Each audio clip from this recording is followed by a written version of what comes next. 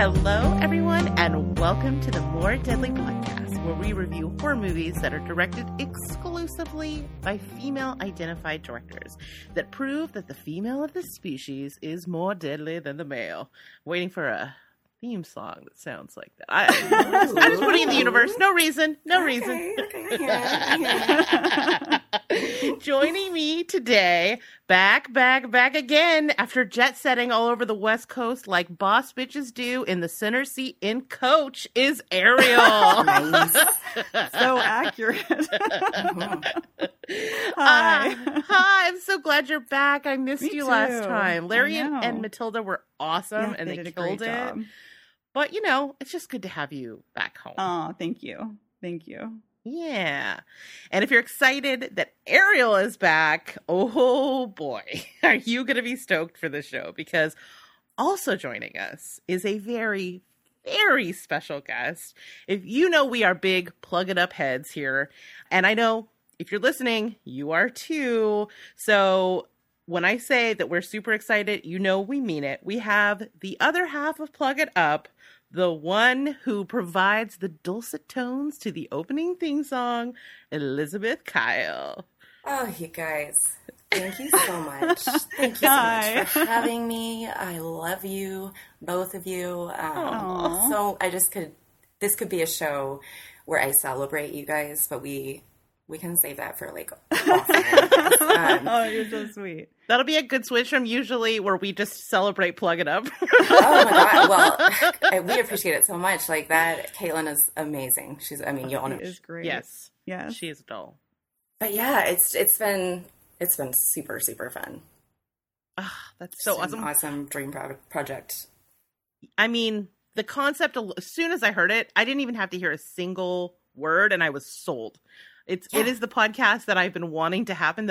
It's the thing I never knew I always wanted. Oh my gosh! It was the scene from Step Brothers when she was telling me, like, it was just like rushing out, like, it's going to be about monstrous menstruation, and I was like, oh my God! And the logo's a tampon, like, okay, but like, or it could be blood going down a drain. Like, we had several iterations that the lovely Darren was doing for us, but yeah, it's a blast. It's definitely Caitlin's project of massive love, and like knowing her, and she's my bestie, so like it's been such an honor to be able to just come hang in that space she's created, and I'm one of the creative directors, and so I get to be pretty hands-on with, you know, a lot of the stuff that we talk about and end up doing. It's just so much fun. She needs all the projects. She needs to be on all the podcasts. One of my favorite people ever. Yeah, she's great. She has one of those people that you don't even if you haven't met her. Like, I've never got the opportunity to meet her in person, but she like oozes warmth. It's you know real, what I mean? Though. Like, here's what's so crazy is you meet her and like it's fucking real. You're like, oh, I really like you. Like, this is not at all. Like, I'm from the deep south. Like, bitches be real petty and fake to you, and like.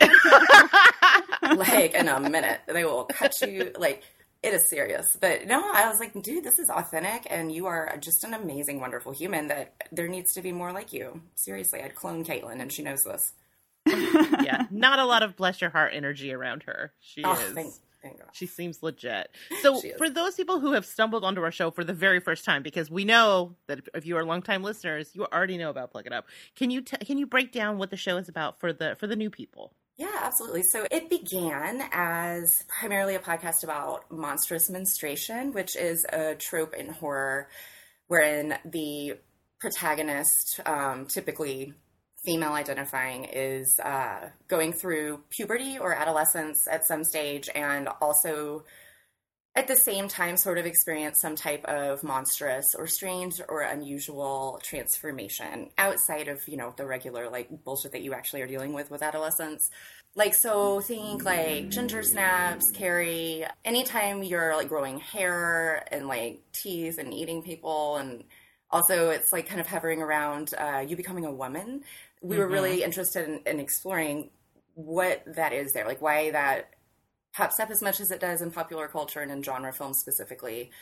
What's so rad though is, and I mean, it was immediately after she started to work on season 1, it was like, Oh, but also like let's do let's do Monstrous Motherhood and have it's really going to be like it bleeds into that. Yeah, it does. And then we're going to do we're going to touch on the crone, like the maiden, mother, and crone kind of triad. So that's great. Yeah, we'll be doing hopefully some monstrous aging, monstrous menopause type. Yeah. Stuff. Oh, that's great. Yeah. Nobody talks about that. That's awesome. I mean, it's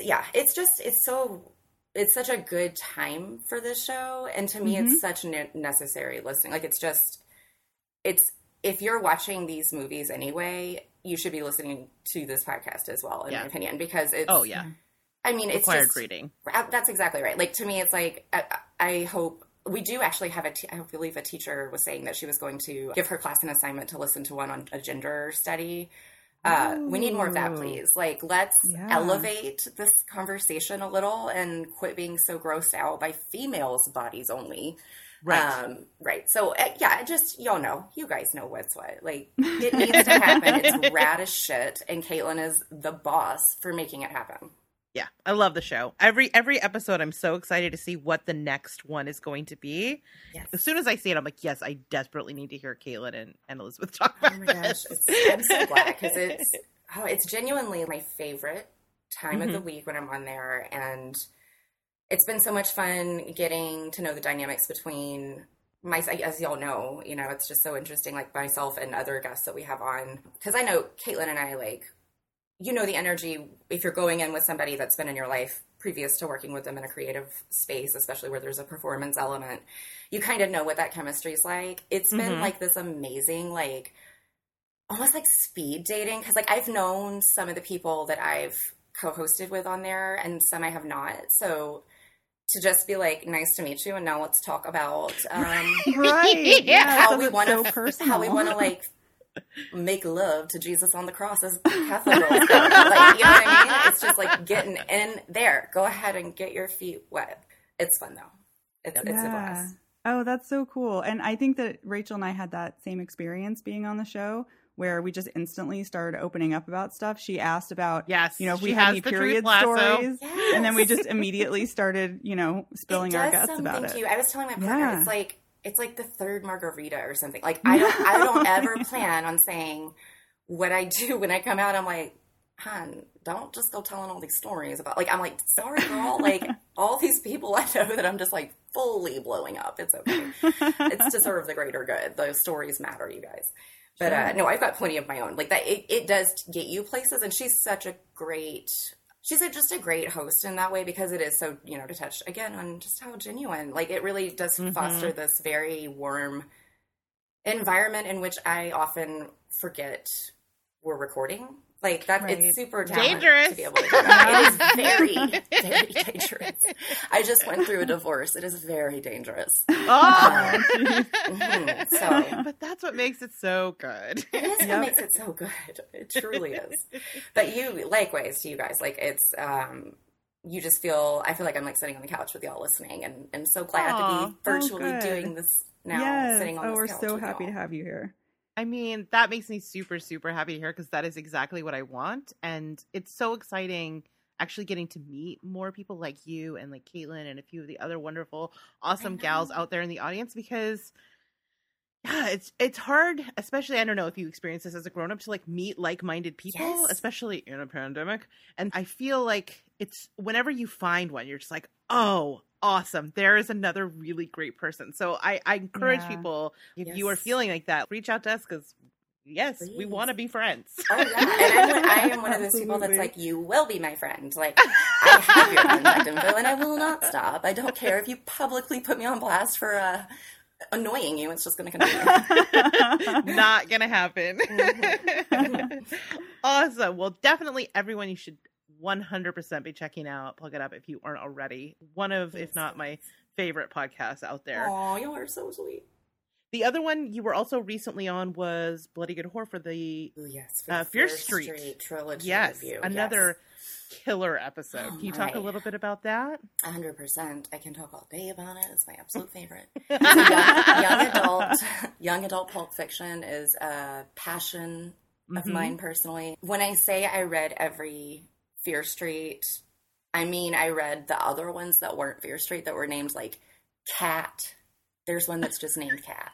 Oh, okay. And it's like, this feline is deadly, or something on the front. Like, it's bizarre. To me, this was the... So Eric, Bloody Good Horror Eric, will talk about, who is my partner, he will talk about, roaming the aisles of the video store and all the, 80s slasher, which I totally have that memory, and that is such a safe place in my heart to go to. I just love it. It's so warm and fuzzy and nostalgic. But where that pings my brain is I was at a B. Dalton, and it was Fear Street, and it was Christopher Pike. I tried like hell, you guys, on the VC Andrews. It must be something about Catholics and that being the line. I don't know if it was they outright masturbate and fuck their brothers. No. But I couldn't. My goth cousin Shannon, who decided to be called Channon when she turned 25. Right? She always had VC Andrews. And I was like, how do I get to this level? How do I just level up a little? I want to know what's going on in the flowers in the attic and But so Fear Street, it's been buzzed about I've been waiting for this for a long time.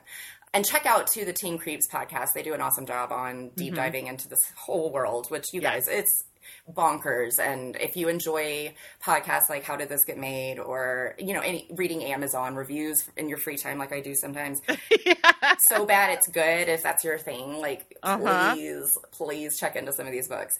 That being said, the movies, Lee Janning did they were killer. They were awesome. I was I was so geeking out as a fan who's being serviced. I don't care if it's masturbatory, service me. I want it. They did that. But then it was also good and still kind of kept the feel of the book. So, good on everybody involved with that, because it was just a joy. I absolutely had a blast with that episode. With all three of the movies, I've rewatched them 4 times. You'd think I had time on my hands as many times as I watched. Listen, we make time for the things that matter. I put it on mute and fast forward through the bloody scenes, which there's a lot, y'all. I can't watch the second one with my 3-year-old in the room, because the rest of the time it's just sort of like a Gap commercial, and I'm like, at least I can get the feel. She's learning all the words to Only Happy When It Rains. I'm just like, I love you. Yes. Oh my God. So that first movie, the soundtrack, that is the soundtrack of my youth. Does it not fuck so? I was so there for it. I was not at all okay, this is a bit, I should have been, because it is offensively nostalgic. But it works so hard. It's just banger after banger after banger. Man, Sophie B. Hawkins, damn, I wish I was your love. Oh my gosh, took me places. I was into it.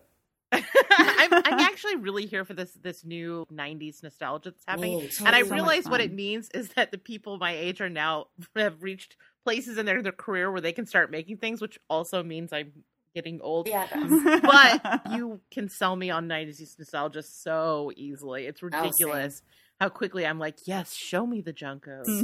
Show me those puka shell necklaces. Yes. Put on some garbage. Do I see a tiny butterfly hair clip? Oh! Okay.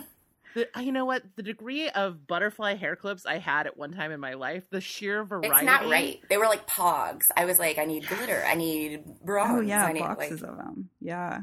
And some people were so cute in them. I was never. It didn't work for me. Never. It never looked good. You know what it always looked like? Do y'all know Land Before Time? Yeah. Okay, is it Sarah? She was Sarah Thomas. Straight up, that is what you look like if you do one wrong move on those. Yeah. Mm-hmm. And I was making all the wrong moves. Well, I have since gotten a cosmetology license and worked at a premier, a very high level Aveda salon here in Memphis, Tennessee. And there is no right way to put those in. So we can all be very proud of ourselves that it was not user error. They shouldn't exist. Okay, so UPN was lying to us. Good. Good to know. Awesome. Well, I'm so excited you're here. I'm so excited to talk about tonight's movie. I know that sounds like hyperbole, but it's totally true. I had not seen it since it first came out and revisited it tonight, and I was like, holy shit. I've been sleeping on this movie. So I'm really excited to get into it. Before we get into that, though, really quickly, normally this is the part in the show where I ask Ariel for the latest Pizza Ghost dispatch. I don't know if you've been following along with the saga of Pizza Ghost and then maybe Secret Admirer / Creeper. Oh, God. but you've been out of town for the last couple of weeks, so there are no updates, which is very hard for me until I learned that, Elizabeth, you have a ghost story you might be able to share with us. Well, it's strikingly familiar when y'all are talking about, like, you know, maybe it's the super, or like maybe... Oh, no. Oh, no. Maybe, you know, maybe it's not a ghost. Maybe you'll wish it was a ghost, like when you figure out what, you know, like, okay, so until my 30s, here's the story I would tell y'all. I lived in a straight-up haunted house, Amityville style. A priest came and blessed it. Oh, we should have freaking moved.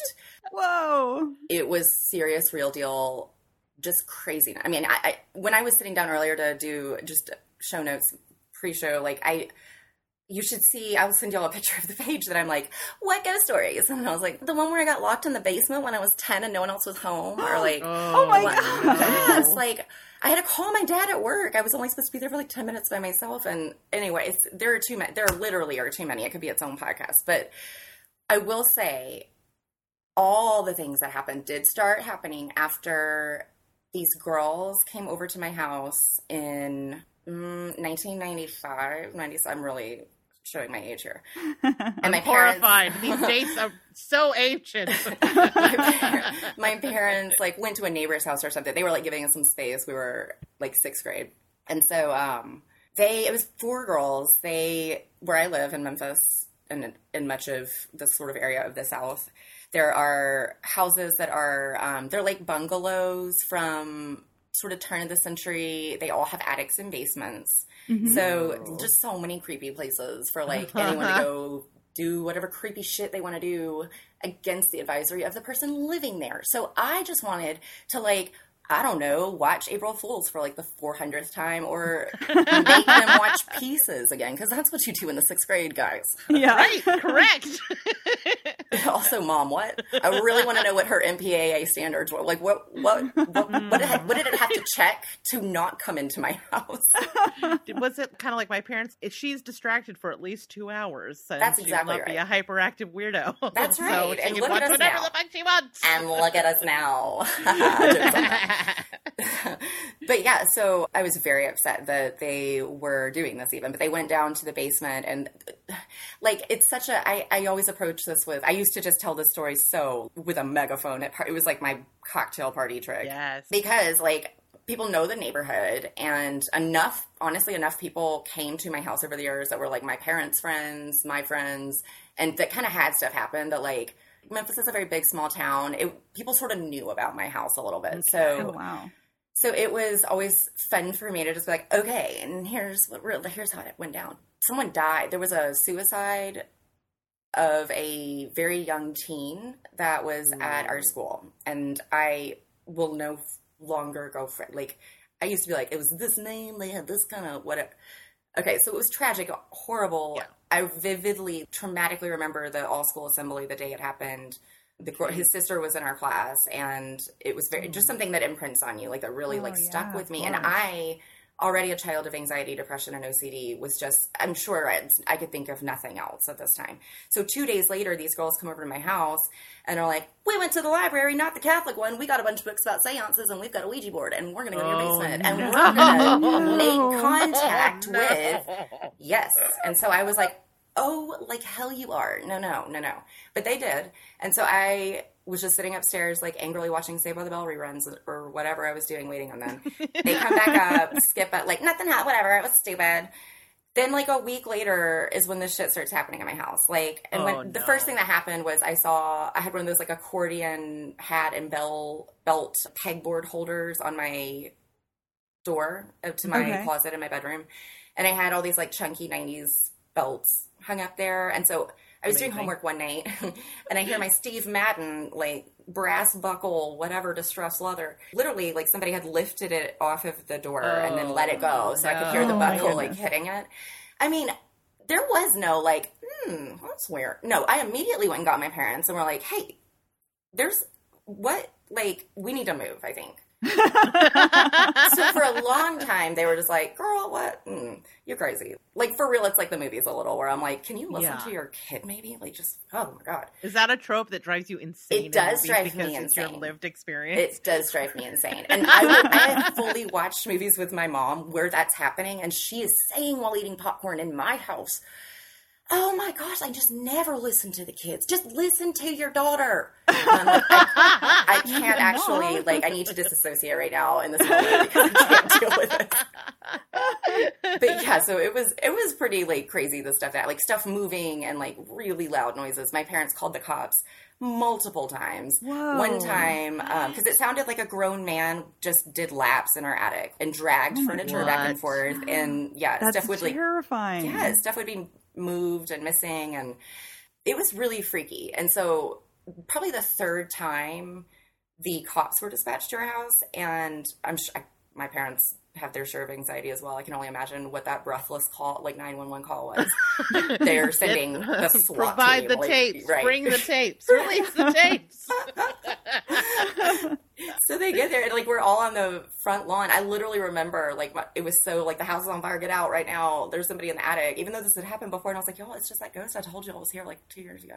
And I'm in a towel, literally I was in a towel, like this long bath sheet or whatever, and I was like 11 or 12 and had no shoes on, and I'm standing, man, my mom is going to be like, why are you telling this story? Like, we're like rushed out of the house, and we're just standing on the front lawn, and I heard the cop say to my parents, ma'am, you either got someone living in your crawl space or this house is fucking haunted.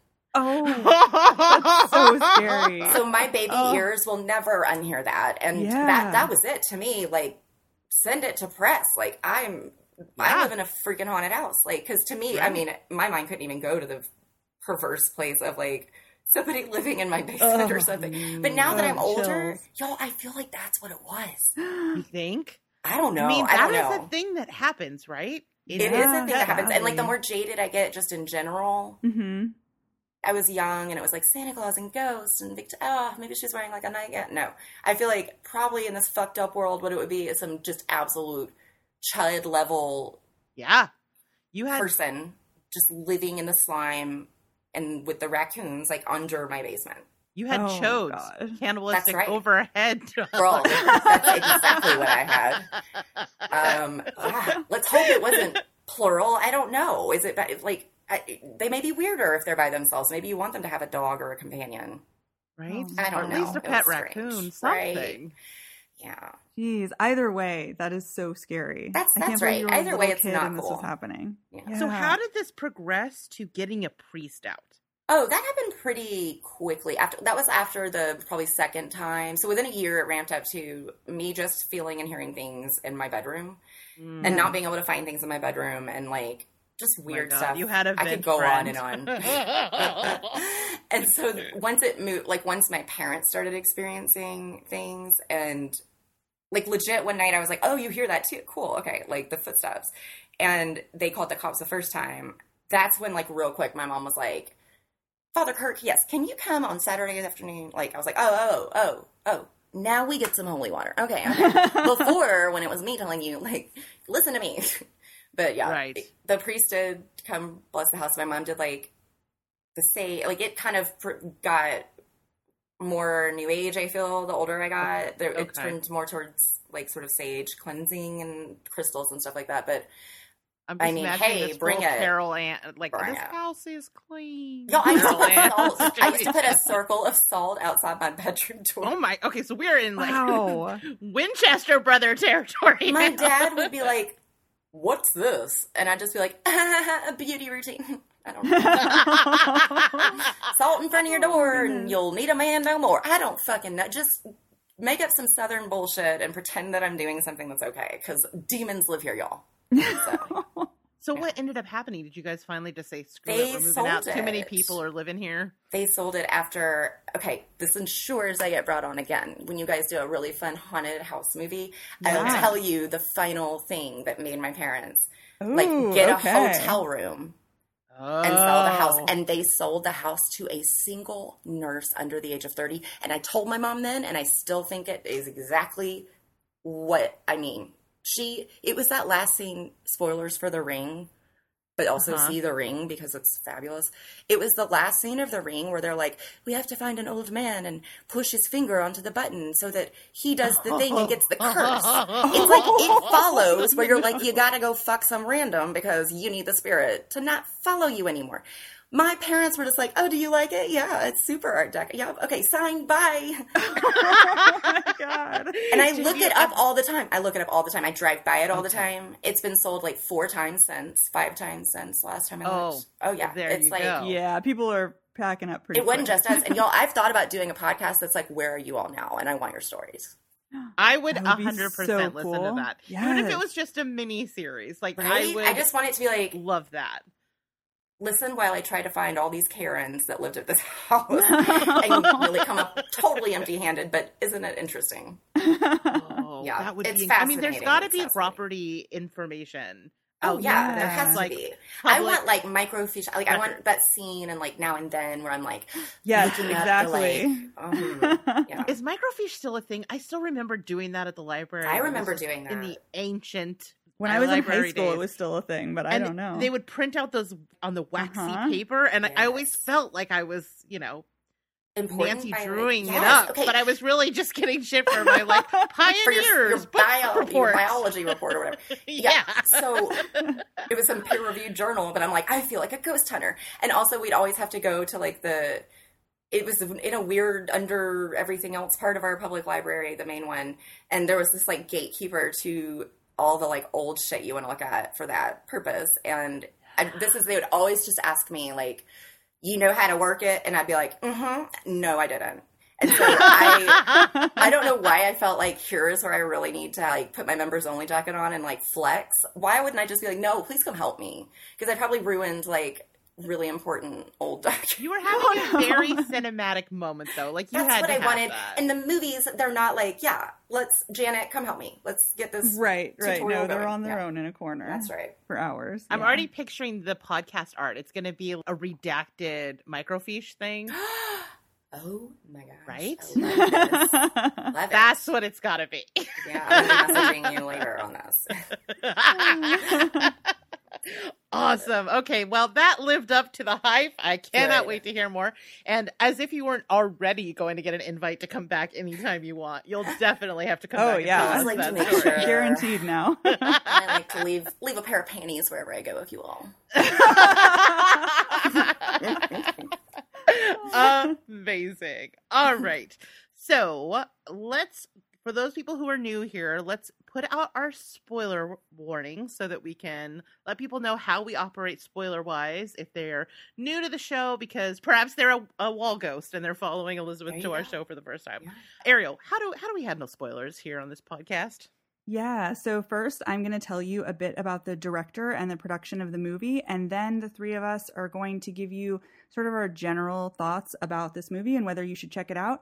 And then we're going to drop the final spoiler warning. And after that, everything's up for grabs. We're going to ruin the ending. And this movie has a lot of twists and turns, so beware of that. If spoilers bother you, go watch the movie and then come on back. All right, let's get into this. Now, we are going to be reviewing the film The Invitation, directed by Karyn Kusama. So first of all, I like to know why people select the movies that they select. So what do you think? Okay, so recently you guys were talking about, with Caitlin actually, litmus test stories or like films potentially. This I didn't even realize until I was writing notes out about my general thoughts now, was totally my litmus test movie for like a good chunk of time after it came out. Nice. So when I used to do hair, when we would close on Fridays we were kind of late for that industry, I guess. Like we'd close at technically 8, but like if you had clients running over, it would be much later sometimes. And I lived very close to the salon and had a pretty expansive DVD collection. And then also was, I think, the only person there that would just be like, fuck it, we'll rent anything. I don't care if it's buy only, like just buy it. Like my Amazon was crazy at the time. But so we'd all making it rain Amazon rentals. Like, how to lose a guy in 10 days, girl? I don't even care. Do it. Like, it's probably on TBS right now. I don't even care. Flash. So yeah, they would come over. Like we would just like kind of have these impromptu as we're doing side work at the end of the night, like, we want to come watch a movie at your house. Cause like, it's like people who I describe as sort of like hybrids. It's like half normies. They definitely, okay. Uh-huh. they're like horror bisexuals. As one, I think I can use that term here. They definitely get in moods and want to be like adventurous sometimes. And like, I was the person they went to be like, okay, what she got? What are we going to watch? So this movie would be one that I would put on in pretty heavily mixed company. If there was somebody that was a straight normie there, like, okay, so if it'd be somebody bringing their significant other for the first time, or their sister's in town and like she's coming. I have no background information on you. Too many times I've suggested Black Mirror. People watch season 1, episode 1. If you're familiar with the national anthem, a litmus test. Girl, I can't tell you how many Karens, speaking of, came back to Pavo and were like, honey, what is wrong with you? Do you ever tell anyone ever to watch that show? It is a literal piece of trash. And I'm like, oh my God, I meant to just skip that episode. And if you liked the one that was kind of like American Idol, maybe later go back. I mean, it was just such a mess. It was such a mess. Especially when you know it's partially based on a true story. Right. Oh my gosh. That is mortifying. Like the ladies who like came back and were just like, I watched that with my son. I was like, sorry. I definitely did not give you the correct disclaimer then. And yeah, that was very important to skip the first one. But so then it definitely became this movie as sort of like, what does that say about me even too? It's like kind of a safe bet where it's like, it's just not loud or aggressive in the way some are, even intro kind of level horror can be. Yeah. It's more dinner party at some vibe. Point, our barometers break. You know what I mean? The things that to me are like, whatever, people will come back and just be like shell-shocked. I know. Like, I can't believe you recommended that to me. I have told far too many people that Hostel 2 is just really a good movie. Like, even if you don't like horror, it's just good filmmaking. It's good storytelling. You guys just give it a chance. And like, oh Lord, I need to remember my audience, which is why I like being spaces like this, because I know my fucking audience, and like, y'all are with me, so absolutely. So The Invitation was one that I would put on pretty frequently, which gave me this kind of false illusion that like this would be a millionth rewatch for me, and that I was going to just know the beats so well because I've experienced it so many times. I used to drink a lot, and I don't think that I could consider many of those rewatches. I would say this is probably the second and a half time I've seen it. And it hit differently now than it did. That'll be interesting to talk about then. Yeah. Yes. I had not the preamble, but the hit differently experience was definitely something that I'm going to touch on because that was definitely true for me too. And it's true for all art created I mean, I feel like pre-2016, like, I don't know, the world's just like such a different place. It really is. The degree of existential dread that we all collectively have now is real different. It's real different. And we can touch on this as we go, as I'm sure we would organically anyway. After us all experiencing collectively what the NXIVM reality was, it's a different viewing. Good point. I feel like that is actually a great point. I had not thought about it, but oh my God, did you watch the HBO? What is it? The Vow? Yes. Obsessively. Oh my gosh. That's just me. I listen to the podcast. Me too. Yeah, cults are fascinating to me, and this is absolutely. Yeah, this is one that does hold up in many ways. In a lot of ways, it's just really just different watching it now. But yeah. Yeah, I was always afraid to read Dianetics as a kid because I was like, "Oh God, I'm gonna get sick." Because I remember the commercials. Yeah, were like, commercials "Do you have this very common problem?" Because we have the answer. Yeah, it was like it was like the catheter commercial of its day or whatever. Like, you knew you were watching some weird, like maybe not conservative, but like old I felt like I wasn't the audience when I was 9, and like. It still was like off-putting to me in a way that like felt very like, is this a health spa or is this a and it was always sandwiched between those really creepy Time Life book commercials. Oh, do you remember those? Mysterious used to give me nightmares. Oh God, those were so scary. Weren't they? So I think Hostel those 2, were gateway I could take horror. naps too. But this shit, y'all, oh my God. Like, if I woke up on the couch and one of those Time Life Right? blocks Ooh. would be on where it's like, Yes. remember that I would laugh. Like, I would seriously just be like Yes, throwing like the things at my aliens feet. one scared me so bad when I was Oh a my kid. gosh. I remember No. I had a VHS that I had taped something off TV, and it was like late at night, so there was a part where I knew I had to fast forward, or else I was That's going to so see funny. Mysteries of the Unknown, and I was going to Oh. be bummed. Oh my gosh, yeah.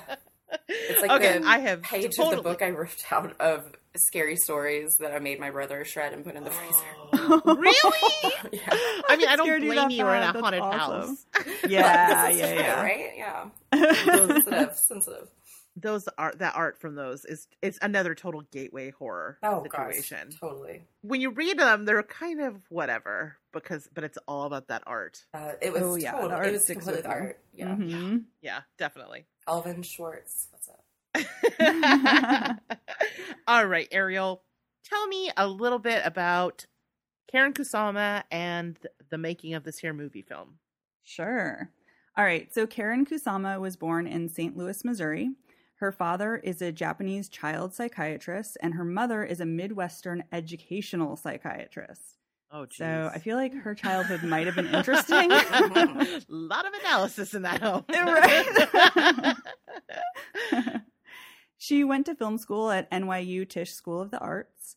And then later, she wrote and directed her first film in 2000, which was a boxing drama called Girl Fight, starring Michelle Rodriguez in her very first role.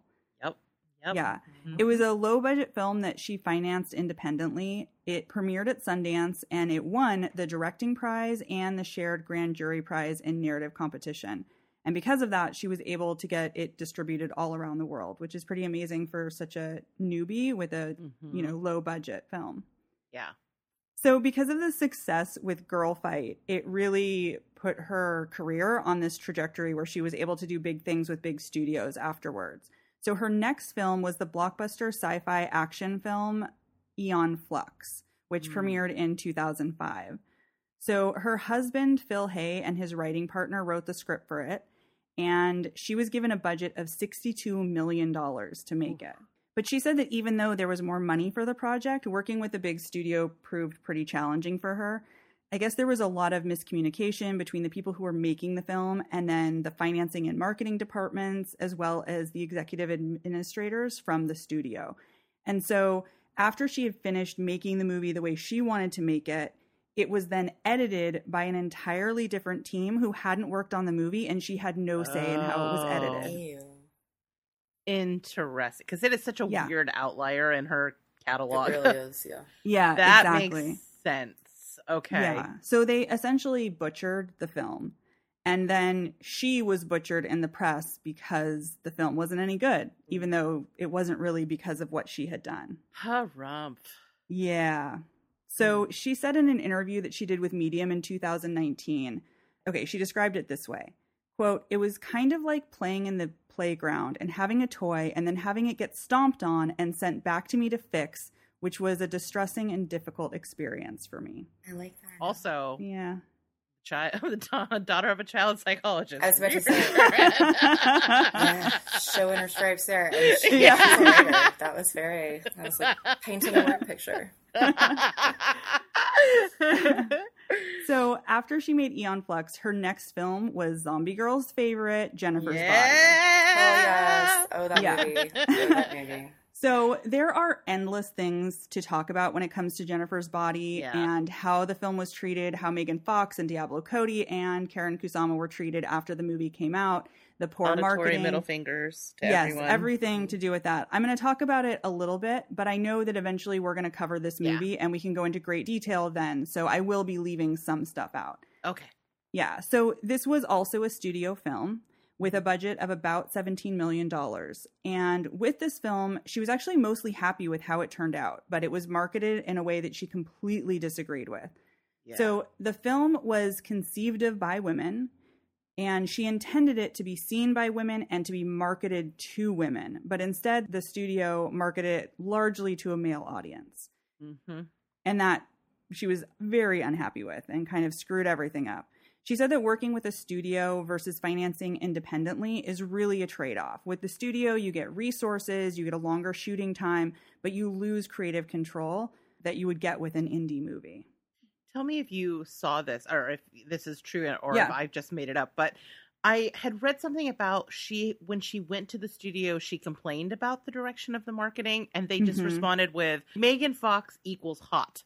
Essentially. Okay. Ugh, so fucked up. Okay. Yeah, because they really wanted to market it, like I said, towards a male audience. So they really hyped up the Megan Fox of it all. And the kiss. Mhm. Oh, the kiss. Absolutely. Oh, they got the Absolutely. full Cruel Intention Yeah. treatment. Like it was like, yes. what movie? This Kiss. Yeah, exactly. Like actually a really fucking good movie. Go watch it. Like Yeah, totally. So Mhm. in that same interview that I quoted from earlier, she said of Jennifer's Body, I'm really excited that people are reevaluating the movie and giving it a second chance, or even better, just discovering it on their own. Free Yes. from all the framing and marketing that came from the original release of the film that really twisted its meaning and distorted its themes. Yeah. No kidding. I remember coming out of that movie and just being so psyched and then Yeah. watching Yes. them tear it apart. Oh, Same. yeah. I was so just flabbergasted and then so like bummed about that reception. Like Yeah. It was was like very kind of disheartening. I would say on my trajectory to becoming woman directed super fan, this is probably square one Same. or two Yes, on absolutely. that path. Yes. Because I was like, the world was gaslighting me about that movie. right, yeah. 100%. Freaking rad. And What are you also, talking can we about? talk about how much I love Adam Brody for being apparently so woke to be this character in this movie, no spoilers, and also pop up in Promising Young Woman Act 1, where it's like, oh, it's our Mr. OC. I love him. And then it's just like real life, and it's disgusting, and he's a monster. But Yeah. He's really good. He was great in Ready or Not, too. I was gonna dude, say the same. same Yes. thing. I have a crush on him. But, I yeah. mean, That's you could do understandable. worse.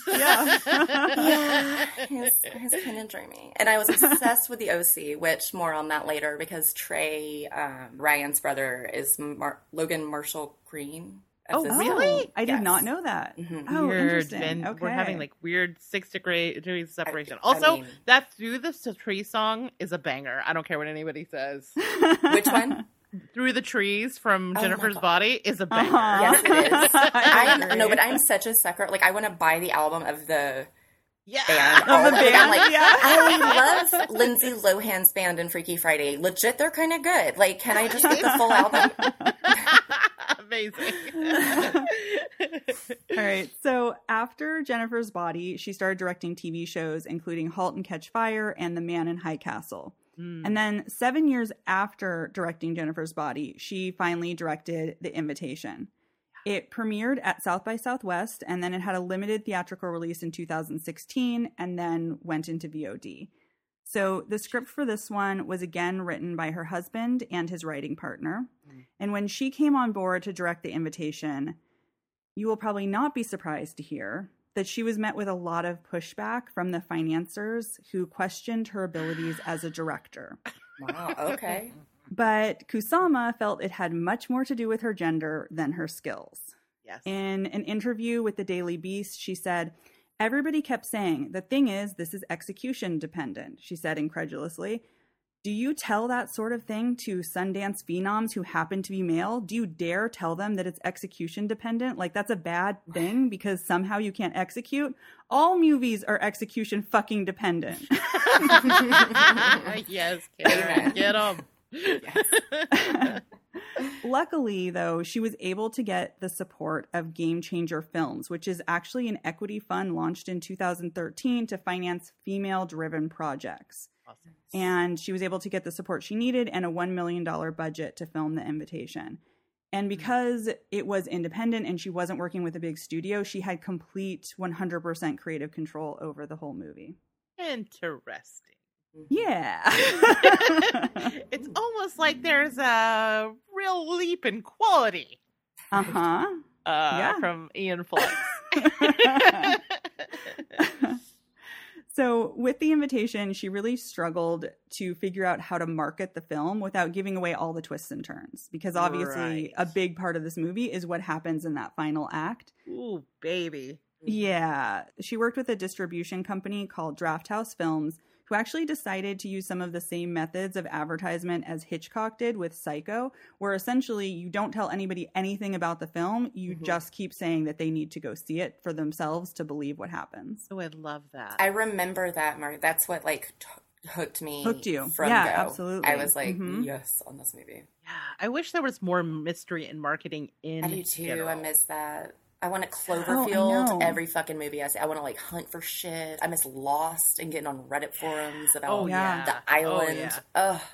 Yeah, So now good. trailers give away so much of the Yes. movie. Yeah. I barely watch them anymore. Me God, too. continue. Me too. If I It's a know I'm problem. going to watch a movie, I don't watch the trailer anymore. Same. Because I'm Yep. pre-sold, and now all I'm going to do is ruin things for myself. That's exactly right. It's not going to do anything good.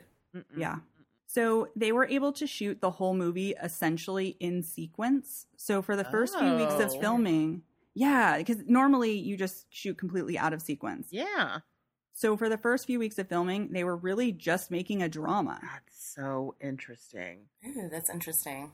Yeah, and she also said that one of the cool things is they hired a bunch of people who were essentially unknowns. I mean, not everybody, but a big part of the cast. And that when they all got to set, a bunch of them realized that they had worked together previously and actually knew each other. So they had when a started- reunion! Oh my God. Yes, exactly. Chills. Seriously. Chills. Wow. Yeah. It's crazy. But then there were also Synchronicities. people who had never worked together before. So, for instance, Logan Marshall Green and the guy who plays Pruitt, whose name I'm blanking on at the moment, they had never met. Girl. That's such a good, that's a true to the story kind of mix though, that it's like, that's a fascinating. Yeah, it's crazy. So because they shot it in sequence, it was just a drama at first, and then all of a sudden they had to film the final act. And so when shit hits the fan in the script, a lot of the actors, especially those who had never been in a horror movie before, I guess got very emotional because they had grown so attached to all of the characters. Amazing! Yeah. Oh, God. I just love it even more. I know. And okay, she also said that one of the real strengths of this movie, she believes, is that there isn't really a true villain in it. That it can sometimes be hard during the course of the movie to tell who's the antagonist and who's the protagonist, and that she really has a lot of empathy for what the characters are going through, which means that you don't 100% villainize anybody in the movie, which makes it more complex. I think that's mostly true. Yeah, I mean, not 100%. We're going to talk about someone I later agree. that I need to get some Yes, input exactly. on because I don't know how I feel. Yeah. So after The Invitation, she went on to direct a segment for the anthology horror movie XX, where I each just short. rewatched that today. Oh, you did? I'm sorry to Oh, interrupt. awesome. Yes. No, you're fine. That's great. So each short in that one was directed by a different woman, and her piece, if you're interested in checking it out, is called Her Only Living Son. And the It's whole thing is really closing good. piece, so you can just go like to the last third of the movie. Great. And it's worth it. Yeah. Yeah, absolutely. And that's the unofficial Rosemary's Baby sequel, right? Oh. that Yeah. makes sense. Yeah. So it's supposed to be Oh, Rosemary interesting. down I the need road. to watch that again. That makes total Yeah. freaking sense. Oh my gosh. Like, I literally should take a photo of what I can see right now because there's nothing that's not spooky. And like, I watched that whole thing, and it's not the first time I've seen it, today. And I just was listening to the Rosemary's Baby, Plug It Up, and I literally was not making that connection. But, of course. And it's, that's Right? fabulous. Isn't that cool? Yeah. I also love the party segment in that. Was so amazing. Oh, Me the birthday too. party. So Is that good. St. She is- Vincent? Is that her piece? I can't remember. Okay, It is. yeah. Oh, I so believe it is. good. Yeah. And the actress, I'm blanking on her name. I love her. Melanie Linsky, I want to say. Yep. Yes, Okay. that is right. See, I can't remember last week, but I could tell you that. Dude, My same. brain. I know it's My brain Well, you know, is broken. This whole movie, XX, was pinging all my Plug It Up sensors because yeah. that first segment about the mother Oh, and yeah. the kid that sees the box. Yeah. Oh, I'm like, Caitlin, it's about hunger. Come here. It's like, it's about like cannibalism and motherhood, and it's, Oh, it's that would so be a good one for you guys to talk about. I know. I really Wow. need for you guys to cover We Are What We Are. Oh, Yes, I'm all about that thank you. movie. That I'm would be a obsessed great with one. that movie. I need you guys to cover Me too. it. Yeah. Sorry, I'm sidetracking love it. again. I'm just too excited. No, you know you're what, fine. Elizabeth? I need to just take a wanna hang note because you out. need to come on. I know we need to just like watch a movie, like hang out, so everyone in the world is not like, okay, we get it. Y'all like each other. Your friends don't go on. We should have like a group watch, a girls group watch. Oh, I we would should. love We that. totally So should. fun. Oh my gosh! Yes. If we don't have We Are What We Are scheduled, I'm gonna lobby Yes, for please you as do. guest host on that because I'm a big fan too. Yeah, that's a really good one. All right, so after she did XX, she started directing TV again, and she's directed a bunch of shows, including Billion, In Treatment, and more recently, The Outsider, that Stephen King one, and The Mysterious Benedict Society that is out on Disney Plus right now. Interesting. Yeah, which is a big departure. But good for her. Yeah. In 2018, she directed the movie Destroyer, starring Nicole Kidman, that got really good reviews. And currently, she's filming an episode of an upcoming show called Yellow Jackets that's going to be about high school girls' soccer team who get stranded in the interior wilderness after their plane crashes. And it's starring Christina Ricci and Juliette Lewis. So I'm very excited for that. Sold and what? How did I not know? Yeah, I mean, I think it's like I think it's coming out in a couple Flies months. meets Alive, but with girls. Yeah. I'm like, yeah. gimme. So she is also in development right now on a new Dracula movie for Blumhouse that's going to be part of the same Universal Monster cinematic universe that The Invisible Man was a part of. Yeah. Nice. Yeah. So I don't into know when that. it's going to come out, but I'm very excited. And apparently this is going to be a real adaptation of the book and isn't going to romanticize Dracula as much. So Dracula's not going to have the double romantic beehive. hero. I'm out. Listen, if he doesn't look like Marie Antoinette, I will not come. This is the hill that we die on. Powdered wig. Yeah, and that's Karen Kusama. Awesome. So cool. Yeah. I know I do this every time, but I just love hearing about these directors. They're just always so Me too, I do. cool. Yeah. Yeah, I agree. I mean, she's such an interesting one too, because she so quickly got that trajectory that we keep talking about of directors who direct something independently and then get picked up by studios and get to do something big. Only misogyny got in the way and held her down. They couldn't get across the finish line. They had to like yeah. And so now she sort of had to make a career for herself, and she's done really well. Which she has. That's that's really rad. Yeah, it sounds like she's getting another chance to go at it, and that's so exciting. So exciting. And she's like, that's pretty premiere TV that she's got her hand in sort of directing here and there, because it's like Masters of Sex. Like everything I was saying, I was just like, oh, okay, this is like really where good you want to be. Oh, *Halt and Catch Fire*. She had like 4 episodes, so All right, Karen, get it. Yeah. Awesome. Okay, so let's get into our non-spoilery thoughts. Elizabeth, what do you think of The Invitation? I think, first and foremost, I am absolutely convinced that Jordan Peele of Get Out, like that he saw this movie and was like, I like that opening.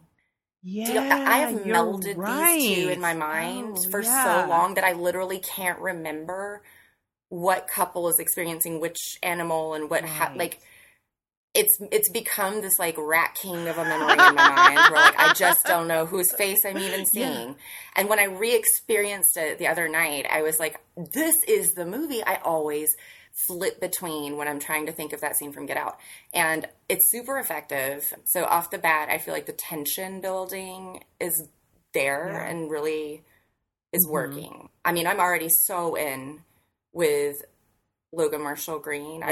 People who have these like multiple first names, I'm convinced I have like name dyslexia that I'm just going to be like inverting them. So we're going to call him Will. Yes, let's do it. But yeah, he's so rugged in this and so like grizzled. It's very weird when he doesn't have the beard. I'm like, grow it back, grow it back. I love it. He's 100% budget Tom Brady, but I prefer it a little bit. He's like sort of the like slighter version physically.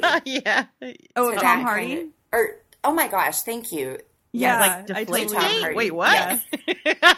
I don't even, is he a sports I think person? so. A football player. Yeah. I don't even know sports. No. So that is hilarious. Like, what? Where did Just that even come we from? picked this shit up by osmosis, I'm telling you. I know, right? It's our own language. Yeah, but so I've been a fan of his since the OC, and he was like a bad boy on there, and I totally had a crush on him there first, and then was like super psyched to see, because he was real clean cut on there. I was really excited to see him, like, them rough it up a little. Yeah. Huh. But yeah, so I had everything I needed to show up excited for this movie, and they gave you very little, so that I can very succinctly say what got me in my seat and excited about this was, I love a movie that's like, we're not going to fucking tell you. You just Yeah. need to see it. That just, like, how gross can we get on this? How, like, I'm on Go for period. it. I mean, if at some point you want something cut, we can cut it, but we don't really have boundaries. So Yeah, No, we we don't. I guess I'm talking my multiple person. We don't either. It, like, legit makes me wet. These, like, these trailers that are like, nope, not going to show you anything. And in fact, I'm going to, like, kind of, like, rudely and in a bossy manner tell you, just fucking see it. Like, Yeah. you want to That bottom a probably little bit speaks- when you're watching a I was trailer. about to say, I'm probably showing my hand a bit in areas of my life, if you will.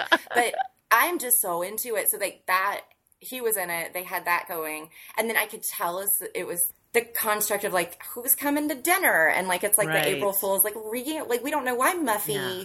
St. James or St. John's invited us all here, but we're going to, and it's also the plot of Sunburn, Fear Street, R.L. Stein, which I just finished for an essay I'm writing. But that, like, why are we all invited? And, like, we haven't seen each other in so long. I love it. Another one, just shout out, y'all should see if you haven't, is, it used to also be another litmus. It's like the next step up litmus test, because I got, like, real shamed a few times for showing this to, like, mixed company, let's say.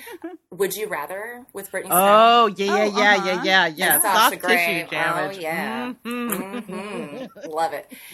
But yeah, so I was psyched for it. Like, I came in ready to enjoy it, was not disappointed, and then it literally made a bunch of people I know watch it, with me watching them watch it, so I'm sure that was enjoyable for them. I love those movies, though, where you get the pleasure of watching it and then you get the pleasure of making other people watch it. Oh, yeah. Yeah, and watching the movie unfold, and you can see the realizations happen across the other person's face. Uh-huh, I yeah. love that. I mean, that's also kind of Yeah. our dynamic, It's kind of mine and like- Ariel. Yeah. Like, that's our thing. I Right. make you watch things, and I'm like, I was going to say, it is kind of kink. It's like voyeuristic. Like, I just want to be like, Yes. I knew and you didn't. yeah. You experience extreme emotions right now, and I'm not. Oh, yeah, But definitely. yeah, so I'm very favorable on it, and Yeah. recommend hard. Awesome. Oh, how about you, Miss Ariel? What did you think of this? So I love this movie. Uh-huh. This is the second time that I'm watching it, and even though there are these big twists and turns that happen in it, I still really liked it the second time, even though I knew what was going to happen, because Mhm. I saw things a little bit differently and I noticed things I hadn't noticed before. Right. It's a really good movie. Mm-hmm. I think that the acting is just phenomenal across the board, and I'm sure we'll get into it more in the spoiler review, but everybody does such a good job. And one of the things I really like about it is the dinner party aspect of it. Yes. It has kind of Big Chill vibes, where everybody's coming Uh-huh. back and they're dealing with a loss and grief and Yeah. people getting to know each other again after being, not seeing each other for a long time. It's a good call. Yeah. Yeah, and it's got this sort of very intimate, emotional story with a very gut-punchy ending. Yeah. And sort of, I love that there's so much realism in the interactions between the different characters, and then it goes to some completely unexpected places. So, yeah, I just think this movie is so good, and it talks about grief and loss in interesting ways where you're not having big exposition dumps, you're Mhm. just getting Mhm. glimpses of it based on little things people are saying and little, tiny bits of flashback. So I really appreciated that. The one thing I will say for people who've never seen it before, if you don't like a slow burn movie, you might have trouble with this because it definitely is a slow burn. I think the way that it builds tension is really great, and the ending is super satisfying. So it's worth getting through some of the slower aspects. Yes. But if you don't like a slow movie, this might not be for you. Yeah. If you're like me and you live to be a fly on the wall, there's a voyeuristic quality to a lot of these asides, which I think what you're referring to in terms of the slow burn, is there is a lot of Will just having one-on-ones or one-on-twos with people. But as someone who's very interested in other people's interpersonal life and getting to peek on what they're thinking, I loved it, but I also know that it was like built in a test tube for me. So depending on your mileage with that kind of thing, you might be like, what slow pace? Yeah, I was a big fan of this movie the first time I saw it, right when it first came out, which I'm sure I've already said this. But this time, I think I definitely enjoyed it even more because as much as I do not think you should spoil this for yourself, there is a particular brand of enjoyment that you will have watching this the second time, because you can, instead of trying to solve the puzzle, you can step outside the matrix and kind of watch it all come together in a way that is very satisfying. I will say that I was red herringed by one particular character, which we can talk about in spoilers. I don't know if anybody else was like, that person's in on it, and then they weren't. That's kind of my signature move, Okay. I think we just all are now conspiratorial now. It's been a long 5 years.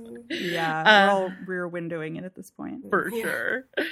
I also think timing-wise, which we've talked about, definitely made this movie hit harder for me this time. Like so many movies, living through the last few years has really put a new lens on things. You know, in particular, things like despair, desperation, hopelessness, a desire for release. All of these things. Basically, the impact was that in the past, I viewed this with a sympathetic perspective, and this time through, I felt like it was a much more empathetic one for a variety of characters, which was not necessarily the case the first time I watched it. Yeah, that's a great point. Yeah. And even though I knew the beats of the movie, I knew generally where it was going, it has a very iconic ending that I definitely remembered. It really did hit me harder emotionally this time I watched it in the best way. I was kind of rattled by the end. The last act is so intense, and then the last shot is so grim but amazing that if you have nobody to turn to after you see it too, I hate that. I just want to like to the ether be like, what? I'm so glad that I got to turn around and do this tonight, because I've been holding it all afternoon and I'm ready to process. As a horror fan, that's a sensation that I'm constantly chasing, is that feeling of being rattled. So and then being able to get it from a movie you've already seen. That's quality. How often does that happen? So I guess what I'm saying is I definitely recommend this. Don't spoil it for yourself, or choose your own adventure. But whatever it is, put this in your eyeballs, because one of my friends, it's like her kink to spoil horror movie and like specifically movies with I know twists. People like that. It's so weird. She will take the books I'm reading when we used to work together in the break room, flip it to the last chapter, and be like, "Oh," and then like hand it back to me, and I'm just like, "What is wrong with you?" That's so mean. Like, I don't know. Surprises are overrated. I'm like, who are you? That is your truth. I'd be so hot. I'd be like, friendship over. All right. So, for those of you at home, we have given you the spoiler warnings. You now know that we're going to spoil everything. This is me giving you time to fumble around in your pocket and find your player. You've got it now. Hit the pause. We'll see you soon. All right, spoilers. Bye. All right, I'm going to give you the synopsis of this movie, and it is going to spoil shit. So here we go. When the movie opens, Will and his girlfriend Kira are heading into the Hollywood Hills for a dinner party, a very awkward dinner party that he seems very nervous about. And there is an incident with a coyote that we don't need to talk about. Moving on. When we arrive in the house, it's a gorgeous mid-century modern palatial mansion that I was like drooling over. And it turns out that's the house where Will used to live with his ex-wife, Eden. The two have not seen each other for 2 years. They separated after the tragic loss of their son. And Eden disappeared to Mexico and came back with a whole new attitude and a new boyfriend that looks a lot like... And a girlfriend, kind of. That looks a lot like her old man. Yeah, like, he does. Somebody has a type. Yeah. Eden is... And it's me, because I am also into him. I mean, yeah, I think the type is handsome with beard. Okay, so Eden is weirdly serene about her son's death. And over the course of the night, we find out the reason for that. And the reason for this reunion with all these friends who haven't seen each other for a while is because they kind of want to sell them a little bit on their new cult. Well, they need a new promo video. They sure do. Right. That one didn't work so well. They can use a jingle. They need a jingle. Do you need a jingle? Because here we've got, like, you think it can't have a jingle, but listen to this one from my hometown. We've dedicated our lives to you. Wolf Chase Limb Embrace. Because it's a prosthetics shop. So if you can sing in a lovely soprano about artificial limbs, I can work for you. Amazing. That was amazing. It's always my favorite label jingle. Yeah, thank you. Now, did you write that jingle? I didn't. I wish. Oh, because it sounds... I mean, obviously you're singing it and you're putting your spin on it, but... Well, I've heard it since, like, 1989, but, like, it just plays in Memphis all the time because it's, like, Wolf Chase Limb Embrace for all your, like, artificial leg needs and prosthetics resizing and repairing. And it's like a locally owned joint that they've had the same theme for a very long time. It is, I'll tell you another one just for giggles. Sissy's Log Cabin is the finest jeweler retailer in the tri-state Delta area. Not what I thought that business would be. Name and for it's someone who you could imagine looks like Sissy that would live in a log cabin on the commercials, and she's going, life's too short for anything but fine jewelry. Or something. Like, it's just like, okay. Also, Sissy's Log Cabin needs to be a gay bar. I'm sorry. Or a strip club. Yeah. It's gay bar. Oh, no, I like that. Yes. Right? Sissy's Log Cabin. It's got a few word got play wood. Things yes. Sissy. Mm-hmm. It's all the things that we queer folks like. Okay. I love it. Back to your regularly scheduled programming. So they discover that she has joined a cult called The Invitation, which needs a jingle, and she would like to invite her friends to be members of this as well. Over the course of the night, things get very awkward, and then they get very violent. And it turns out that The Invitation is not just about creepily sitting by deathbeds, but also it's a death cult. And tonight is the big Ascension night. There's a fight to the death. And the few who survive the impromptu massacre make it out of the house in time to learn that they are not alone, that this is happening everywhere, as evidenced by the red lanterns that dot the horizon. And it's grim and freaking awesome! And then you get that rise, the swell of emergency and vehicles gunfire. And, like, oh my gosh. Oh, the helicopter flying overhead, and you hear the dog bark. You're just like, oh god, this is chaos. And the thing is this is one of those moments where I was like, ooh, this feels a little too real, present. So now that the spoiler warnings have been declared and you can say whatever the hell you want, Elizabeth, let's talk about what worked about this movie for you. Let's get your pros. Well, in a way that I did not give two shits about before, because I guess I have no heart. I really, really, really, it hit so hard losing a child this time. I was not a mother the last rewatch of this. Okay. Yeah, I was like doing Jaeger shots the last rewatch of this. But like with my beautiful angel baby asleep in the room right on the hall watching this, I was just like, yeah, that's like hard. That it does get a lot harder to just casually view like it. You know what it does too, though? It definitely has reset my barometer for like dealing with that in movies, because if you're just pulling that in for like heartstring here and like we want tears and this is just some bullshit way to make you care about a character and add depth, quote unquote. If it's the baby in The Quiet Place, I get really angry about it. Oh, interesting. Okay. If You don't it's want to see the literally a plot baby in the device, little mask in the I box, don't. right? Yeah, yeah. This baby's not a character. Neither is his mother, really. That's another podcast. But so that really got me this time, the element of the loss of a child. And so in that way, too, I like felt it differently. And in so before I was like, why the fuck are you going to this, dude? I get it. I am a people pleaser to the point I've often joked that, like, if somebody wanted to murder me, all they would have to do is be like, can you dig a 6-foot hole? My back hurts. And I'd be like, on it. I'll do that for you. And I'll just, as quick as I can. And we'll be chatting the whole time. And I'm just like, digging them very literally. I feel that. So, right? It's chronic. And I'm learning to deal with it through massive therapy. Shout out to my awesome therapist. Too.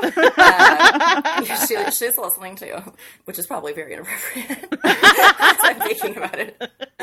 But it's super effective on a lot of levels. And that's just like one of them. It's grown, like, you just see it so differently today. Mm-hmm. In terms of, honestly, like, the agency that Eden has in the film, in some instances, is not really something that, like, of its time was, like, something that you saw much. It was usually a Vincent Price type that was sort of, like, pulling the strings of these types of, like, gatherings. And she obviously was, like, the linchpin of, like, this happening. And right. Yeah, that's true. we get the feeling, I think, at some points that maybe, is it David, her husband, is a little bit the one that's like, come on, like, let's push through, when she's kind of wavering a little. But I very much felt like this was like her dinner party. And so there was a very Lady Macbeth feel to me in that sort of sense. Yeah. But yeah, there's just a lot to touch on. It's gotten better in a lot of ways, I think. Mm-hmm. Yeah, and just for me personally, because of life, has definitely gotten a little, I think, like, deeper. Yes. Sure. Yeah. I agree with that. Absolutely. How about you, Ariel? What are some pros for you? Well, I love this movie. And I think that so I mentioned earlier that I thought the acting in this was really great. I think that Logan Marshall Green does just an amazing job in this. He is such a quiet actor in a lot of ways, but you can read everything he's thinking and everything he's feeling on his face in this movie. And aren't we so used to the Bella Swan proxy of it being like nothing and Yes. check everything onto it? Yes, and in this, I'm like, this man's beard is out acting like well-paid male actors. He's so like activated throughout this whole thing with this tension between Totally. fight or flight and then also this social pressure of politeness. Well, it's the fight or flight or freeze, which we now kind of like have identified as like a new option that I'm familiar with. So Yeah. And every time, something happens where maybe his kid is brought up or he realizes that he was wrong. I mean, we later know that he was right, but when he thinks he's, fucked everything up, and you see those tears in his eyes. Yes. Oh, it was crushing because you feel it so deeply because it feels so real. And I think that the woman who plays Kira, I think her name is Emma Yahtzee Corinaldi. She, I thought, was really good and very grounding for the movie. She felt like a real character, and her interaction with the Will character was really strong. It was. And I watched her really closely this time. She also physically acting in this movie does so much with so little. In the scenes where she's so present, like I don't feel like you miss her in this. It's sort of like an ensemble in some ways, but she, I think, as intended, stays very present to the viewer by proxy of like Will's interaction with her, which doesn't even need to be verbal. It's like this like sense of physical space closeness that you get when they're around one another, but also like you kind of, I feel like, can sense this rebuilding energy in their emotional bond where like it's still kind of new, like it's what they say at some point, it's just been over 2 years, like that's really close to something that dramatic. So yes, they do a very good job in just even her body language representing her love for him and also understanding that this is like something that she's kind of just got to be a spectator about. Right, because she doesn't have a ton of lines She because the other doesn't, characters know each other so well. They're the ones that are interacting more. But yeah, you're totally right. But I You feel remember more in of all the her. scenes. Yeah, Yes. like she's in my mind in this movie much more often than some that talk a lot more. Well, Yeah. I think it's, even though Will is our main character, arguably, she's I think in some ways the audience proxy, yeah, I right? think you Because might be she's right. stepping into this dynamic, Right, not she's the knowing any of this, outsider. Mhm. and seeing this shit play out. Yeah. I feel like I could kind of watch this movie through her eyes a little bit. Mm-hmm. Yeah, and I also love that her character is supportive of Will, but then she totally calls him on shit when she thinks he's acting up. Right. Yes. Yeah, Very and much. we can definitely talk about her role in the ending later when we get to that, but Yeah. she's pretty awesome. I also think that what's the name? Eden, the woman who plays her, Tammy Blanchard, is really great too, because she has this sort of happy, floaty, ethereal way of moving through this party. And yet I think that even though you're supposed to believe that she's sort of sunshines and unicorns about everything now, I think you can still feel There's a brittleness that to it. sadness underneath. Yes, exactly. Like when she That's a snaps great way and of putting it. slaps that guy. Slaps? Yes. You can see it's mask comes just off for just a underneath the second. surface. That Yeah. was some Moira Rose. Yeah. I was like, damn, like that hurt. You could feel it. Yeah. Uh-huh. And then John Carroll Lynch too, who plays Woo. Pruitt. We got to talk about him. Oh, Man. okay, y'all. That scene. Yes. Yeah.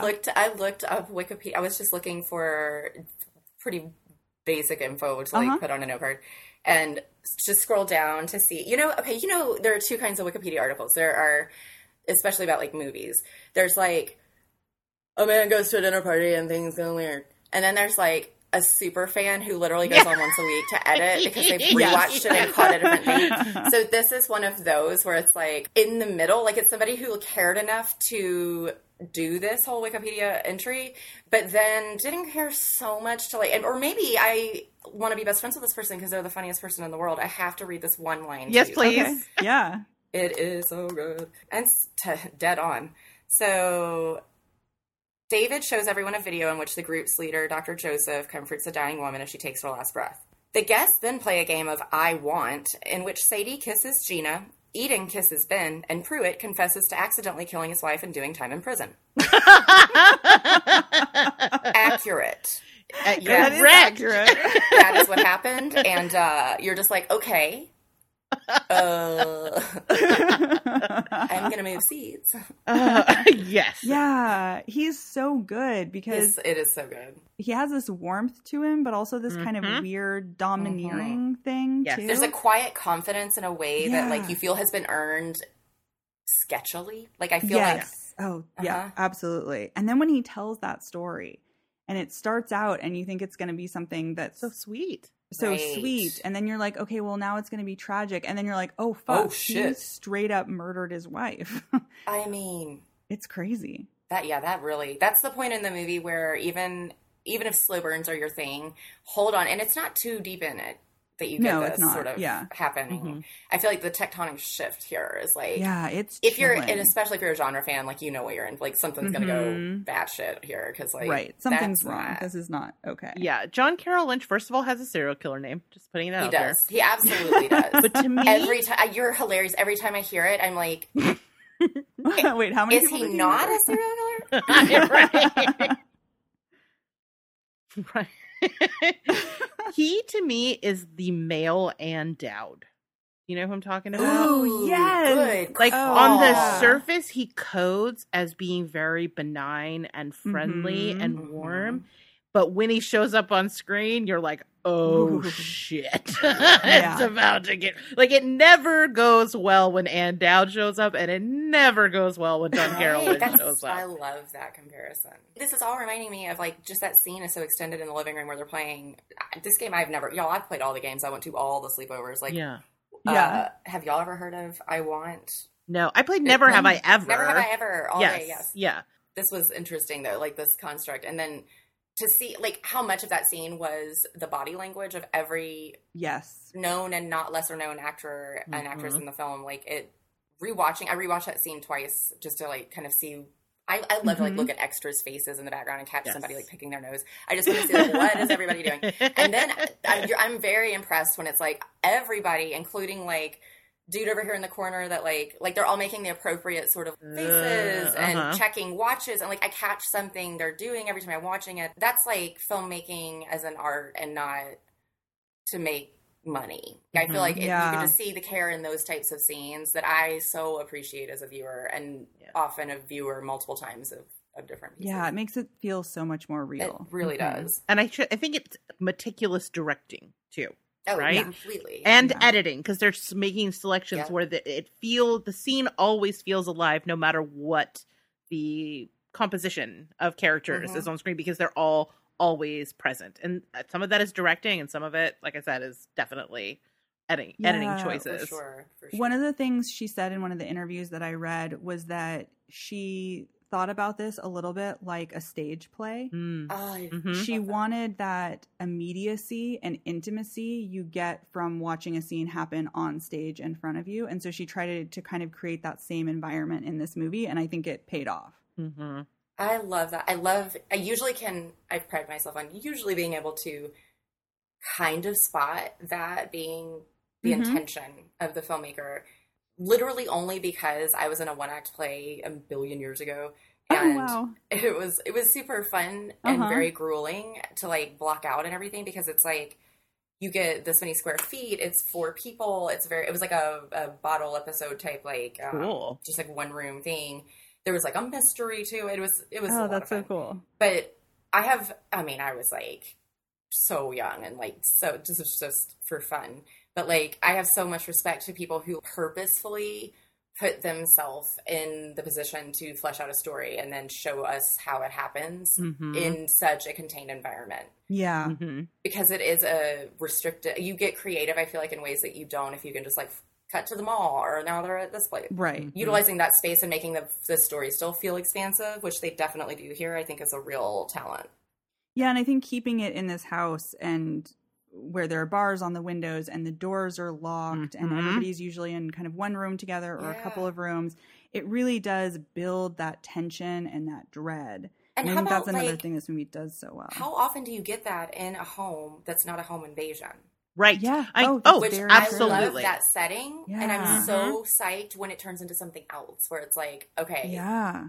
Yep. Like, we were just talking about Adam Brody, You're Next, like these kinds of things where it's like not an invasion per se, but like they've kind of like subverted that. I just enjoy it. Yep. One of my absolute favorite tropes in horror, or just the film in general, is a movie that starts off as one genre, and at a certain point, it just takes a hard turn into another one. Girl, yes, that is, yes. Yeah, I absolutely does that. Love that. It's so compelling, and I love how it takes this sense of creeping dread that is built on social awkwardness and tragedy and interpersonal drama, and then it suddenly explodes into a slasher/home invasion film. Yes. I love it. I mean, when Pruitt, John what's his butt, takes that gun and just starts shooting people, it is so chilling. It really is. It's shocking. The moment that gets me every time too is Gina, when she actually starts, like, the poison starts working. Because, like, you've almost totally I didn't. I was, like, watching that shit like a hawk because I figured that's where we were headed. But they, like, give you just a beat enough to be like, oh, yeah, wait, where is she? Oh, dying. She's dying. Yeah, because in that moment, the first time I saw it, I was like, oh, no, Will is wrong, and he's taken this in a really bad direction. And he may have just accidentally killed this young woman who did nothing wrong, really, right? Right. Because she kind of goes after him like a crazy person, but he shoves her and she hits her head. And I just remember thinking, oh no, this isn't what I thought it was going to be. Right. Oh gosh. Yeah. Oh no. This character that I've come to like. Right, don't be the bad guy. Yeah, exactly. Don't be the bad guy. And then the camera pulls over to Gina and you're like, oh shit. Yep. Right. And then right after he shoots her, and it's like it just raises that tension and that pops off. Yeah, exactly. And then things just go nuts after that. Yeah, it's so good. And I also just really love that we get this big explosion at the end, but there's also, like you were saying, Rachel, all this kind of anxiety and dread built into the awkwardness of the situation, these interpersonal relationships, and there are these small interactions that are also kind of chilling. Like there's this moment where Will is talking to his ex-wife's new guy, whatever, David. Yeah. Yeah. And David says, I just keep the house a little differently. Oh, it's my house. Dude. I Oh was my like, God. damn. Yes. Those sort of men bucking each other scenes are that so... makes me so uncomfortable. Yes. I know.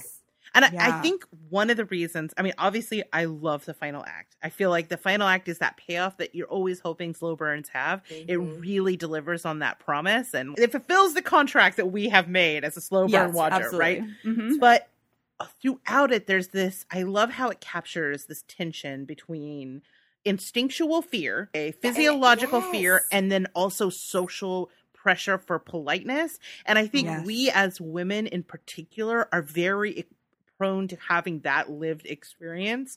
Oh yeah. Where you're socialized to ignore that instinct and just make things nice. Bred and conditioned Right. to be quiet, take up no space, and not make waves. And that means, like, if there's somebody acting a little askance, it's not directly hurting you, shut the fuck up. Because, like, what are you going to do? Be the one that stands up and is like, are you a killer?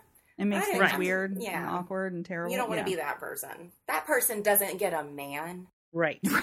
Right. No, thank you. If that's required, no, thank you. Exactly. But I mean, do they get women? I'll be that person. There you go. But I mean, I liked that what we saw, especially in that scene after John Carroll Lynch. What's his name in the character? Pruitt. Okay. After Pruitt gives his confession, and everybody shifts into that appease, politeness to skirt danger mode. And I know that Karen Kusama did not write this, that her partner did.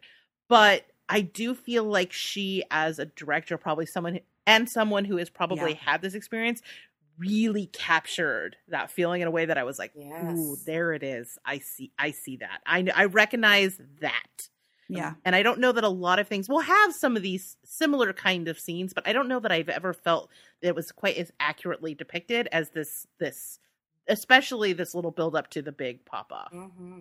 So it's as all of our therapists would say, like, let's take this to its ultimate conclusion. Like, what is the worst thing that could happen if you did stand up and say, I think it's a cult, I think you're going to die? Because also with OCD, I get intrusive thoughts and, like, ruminations where I'm like, but what if I did just, like, stand up in church and be like, I want to have sex with Jesus? Not just to shock people, but, like, because it's like, I'm just, like, I feel compelled to, like, just see what would happen. I don't know. I feel so hard that, like, him literally going over that in his mind and being like, I feel at certain points him being like, fuck it. What am I doing? Why am I being so polite society here? And, like, the societal pressure to just yes, thank you, okay, and, like, take your seat at the table is gonna kill you. Like, at some point, I love how much this movie is about trusting your gut. And Logan Marshall Green, unlike Tom Brady, I'm sure you're great. I don't know who you are. I don't know. Or actually, it's 2021. I'm not sure you're great. I don't know what you do. But spoiler alert, he's not. Whatever. Okay, thanks. May as well just figure that's the case. Yeah, it's so layered and, like, so if you are somebody who struggles with just ever questioning your own barometer, which I feel like he's got a very feminine energy to me. And I can see that. I like his physical representation of that feeling because I've been that person at parties that I left that did become, like, coke-fueled sex things. So, like, I wasn't wrong. There was a in the air. Right.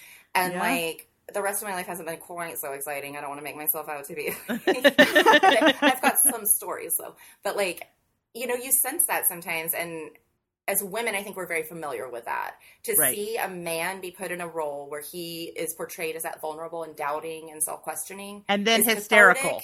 In a way. Yeah. Yes. That, like, I think specifically individuals identifying as female and dealing with the feminine experience would relate to and appreciate seeing a man experience. Yeah. That's a which really I think is great no point. Mistake by who, you know, was behind the lens here. But I mean, there definitely is a comparison of types of masculinity between him and David. For sure. One of my favorite scenes is the part where he's so smarmy and he's so creepy. Mm-hmm. And there's this moment where he's declaring to the group that he doesn't want to preach to them, but he's doing it from the balcony, sermon style. And I just think that's excellent writing, because it is good. It tells us a lot about what a pompous ass he is, but also in that moment, the things that he's doing are not matching the things that he's saying. And so the film is telling us he is untrustworthy. Yes. Right. Which I loved. Right. I love. And I'm pretty hot off of The Other Lamb. Deep dive. Oh, yes, that's So right. I'm like- That's right. He was in I'm that. like, this guy, it's possible that he is interested in running cults or Yeah. cults. He has some Jared Leto energy. Like That's right. Yeah. Oh. Or like, or the guy, the underwear model or T-shirt model from 10 Things I Hate About You. Oh my Andrew. God, that is so wild. Is that not the? That I is was insane. obsessed Do with you that know story. this, Ariel? He has a cult. No. Wait, who does? Did you ever see 10 Things I Hate About You? Yeah. You know, like Andrew the hot Keegan. guy that she had sex with that spread rumors Andrew about her? Keegan, and he's like, do Yeah. you like photo number 1? And it's like a white shirt, and he's like, photo number 2, and it's a black shirt. Oh, right. Yes. He has a cult, girl. Like an actual cult. It's a legit cult. It's Like like a out in the desert. real And- cult. Yeah, I'm gonna send you the Yeah, website. Please Oh my God. do. Yes, please do. Yes. That's I'm so, crazy. I had can't believe no this came idea. up. I'm so delighted this came up. I love it. Yes. I could not believe it. He has the flowy white shirts and Oh yeah, he's a, crystal no, he's a cult leader. necklaces level cult. That's He's like, welcome to the bonkers. farm. And like, one day I was working front desk before I got my license at that amazing and beautiful salon where like it was just so fun to stand in there and be dressed pretty. I was like good to go anyway. They probably wanted me to do a little work. I was very interested in just getting down rabbit holes on the internet and Reddit. And so when I found out from BuzzFeed's super quick highlight article, I'm like, remember this guy? Okay, he's got a cult. I was like on the actual website for the cult, so close to being like, send me more info just because. I was obsessed with you. You were on Party of Five. Like, you were in my youth, and now you're this? Wow. Yeah. It's weird. It's weird. What I a mean, turn. what is it about that generation of I CW know, stars? right? There's the NXIVM chick. I can't think of her name now. Chloe? Is that right? Yeah, but it is all that same class. Yeah, from of- Smallville. Mhm. Yep. Yeah. Ooh. Whew. But yeah, That's weird. That is Mhm. so weird. wild, I right? had no idea. Yeah. We were just talking about the reason I said Jared Leto was I didn't realize that I had not heard that he was the one person that didn't know about COVID because he had gone into a vow Right. of silence Oh, for like right. a couple of weeks. Dude, that is. I love That a is so good perfect, celebrity for turned sure. cult leader story. If anyone out there knows me that I'm not aware of, slide into the DMs. Send them on. Send them on over. Because that afternoon, I was like, I'd pulled a chair up. My boss came around, and I was like, just consider me taking a sick day, but I'm not moving because I need to see what happens. I need to see how this turns out. Oh, yeah. All right. So, any other things we loved about this movie? I mean, I just love how chaotic and frantic the ending gets. And, you know, I love that sort of a feral cat energy that Sadie gets when she Sadie, just those faces. attacks. We need to Oh, talk yeah. about Sadie, but I was saving that Yes. for my Okay. maybe cons. I don't know. Oh, Right, interesting. right. Okay. Yeah.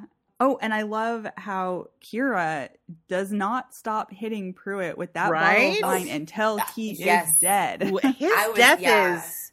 It's like we stepped out of the surreal into the realism with his death in a way Yeah. that was. You know what that tells me about her, though? She's processing her feelings in the moment. She is emotionally mature Yes. and working on herself in a way that she's able to access that right now, not 20 years from now, like yelling Yeah. into the ether. Oh, good point. Because feel I very would be the kind of attacked person by this that I'd be like, statement. I know if I were put in that situation, I want to be a boss bitch, like with a machete. What I would be like is like every person scared of a bug ever, like tapping it, like just being like, is that? And they'd be like, no, you're gonna have to put a little elbow grease into the head smashing here. That's a harsh truth, but a fair one. I don't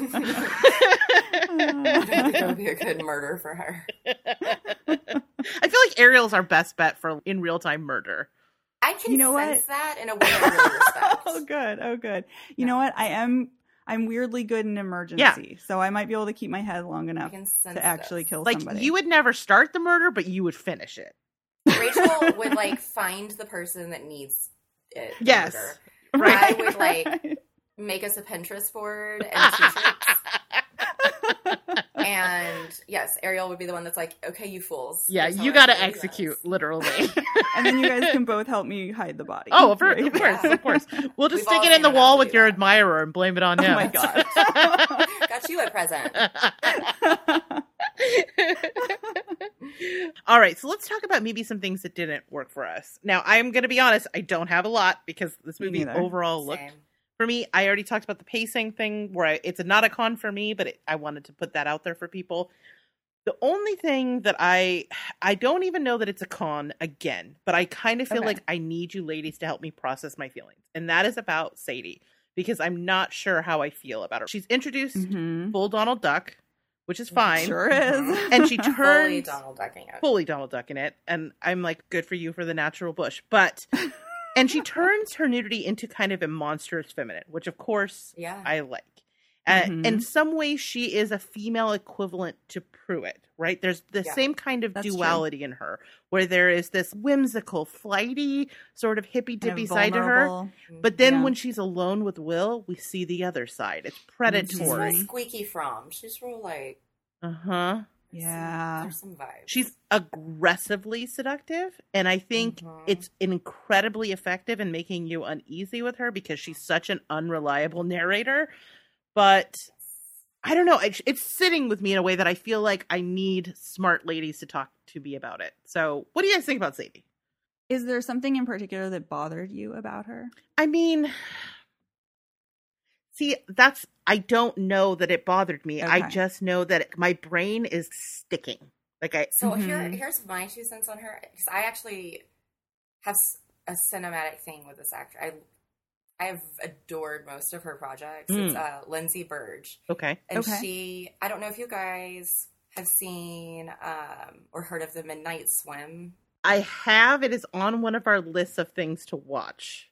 Okay, Holler. It's one of my favorite. Like, Okay. I just Oh, love okay. that movie. And I've Awesome. also pitched like it would be a good monstrous motherhood kind of topic. Okay. Sarah Dina Smith wrote it. She's Mhm. done some other pretty interesting projects, and is very much in this vibe of like female filmmakers who are really interested in a slow burn that has a lot to say, that also really wants to give you some meat and bones like on the characters to be, and it's all feminine, like it's an all female cast almost exclusively, and so it's Oh, like wow. it's it's an incredible representation of like different female personality types, because they're sisters going through this like traumatic thing, and I just love it. It's dreamy, it's awesome. So she Sounds like became our a jam. favorite of mine from that film, because she plays a really quirky character in that film too that's pretty central to the mystery. I followed her kind of since. I just watched The Carnivores. She's in a lot of projects that like, Oh, yes. if you're into this type of thing, just kind of like look at what she's done. So I'm always excited to see her. This was the weirdest thing I've seen her in. And like, I felt like intentionally so, but I don't know to what effect. Like, I'm not sure what her Right. purpose in being like that was.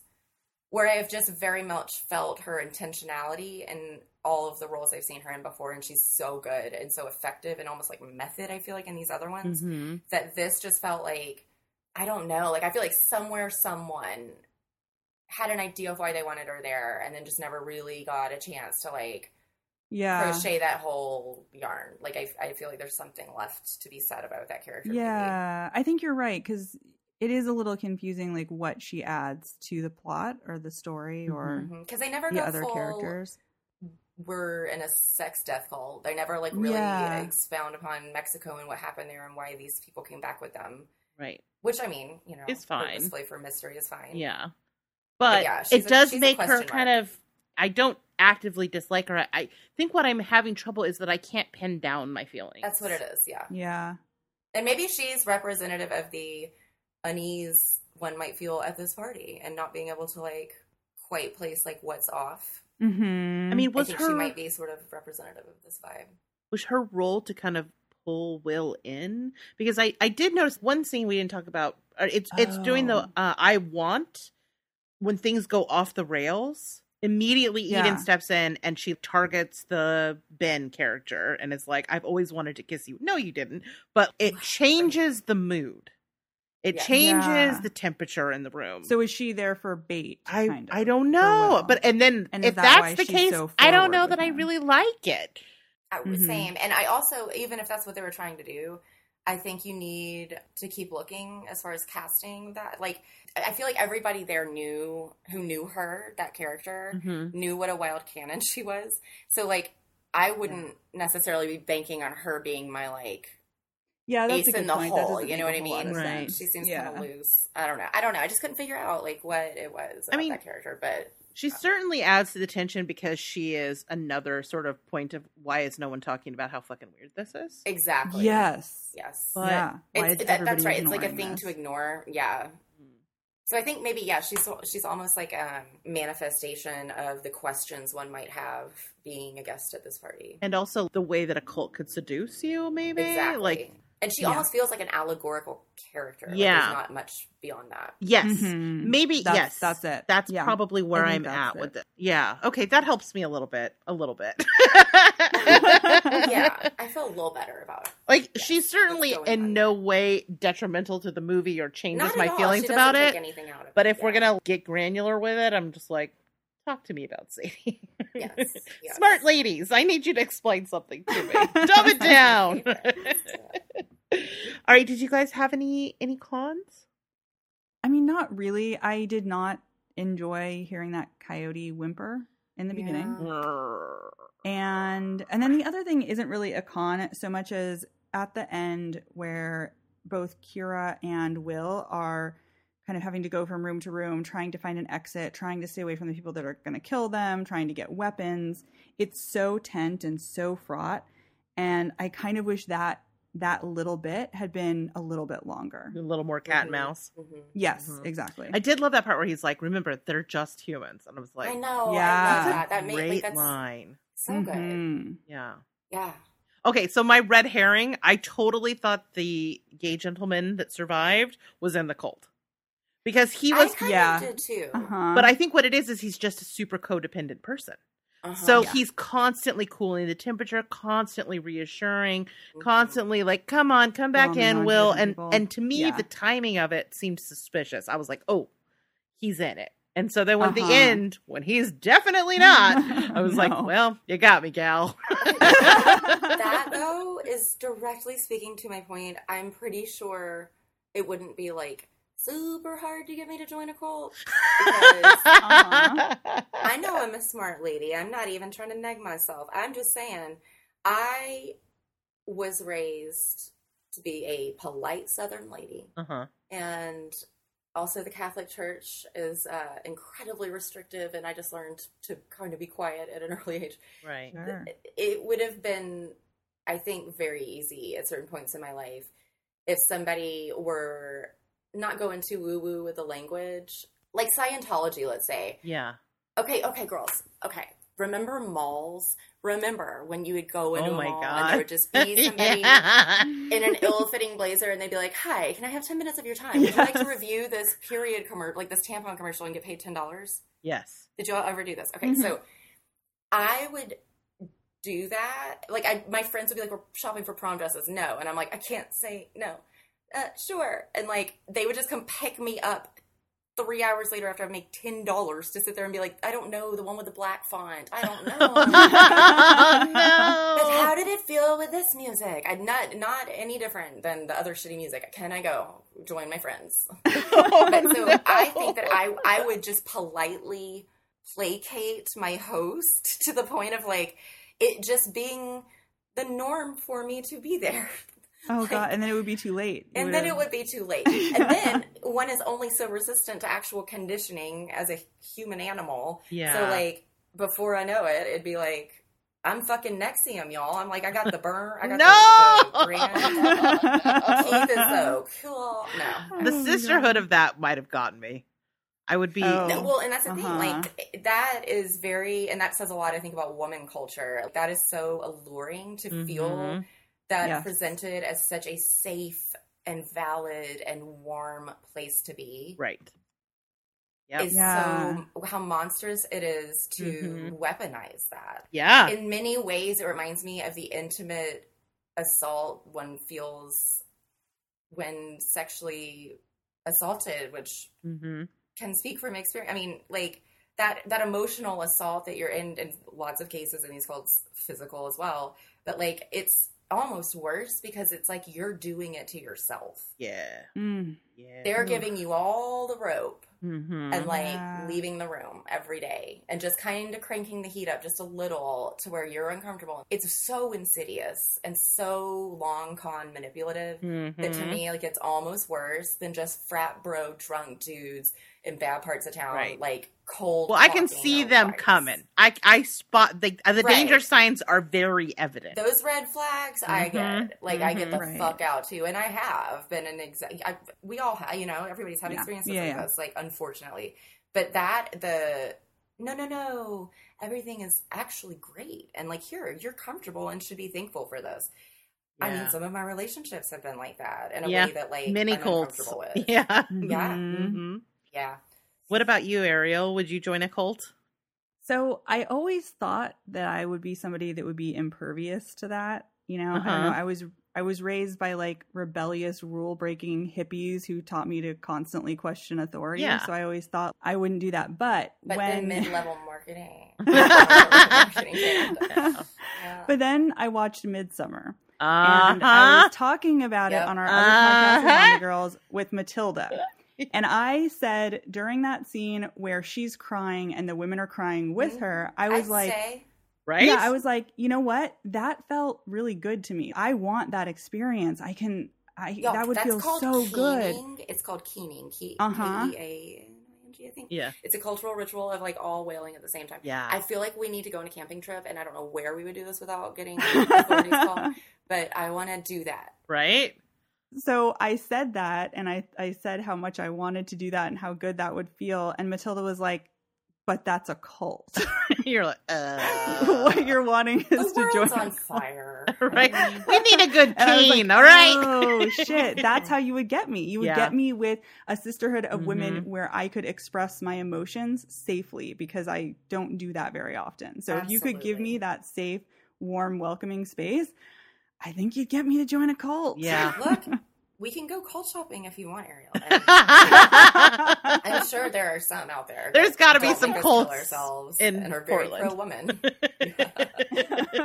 Or hey, why think small? We could start it. Hey, Right, yeah. I mean, I'm leaning The more good and more cult. towards communal living, especially now that we're gonna Same, have to be in same. bubbles. Same. We might as Yeah, well let's just be in a bubble with more people. Right? Jump Yeah. on this bandwagon. Yeah. Let's just have like a little podcast island. That's what I'm saying.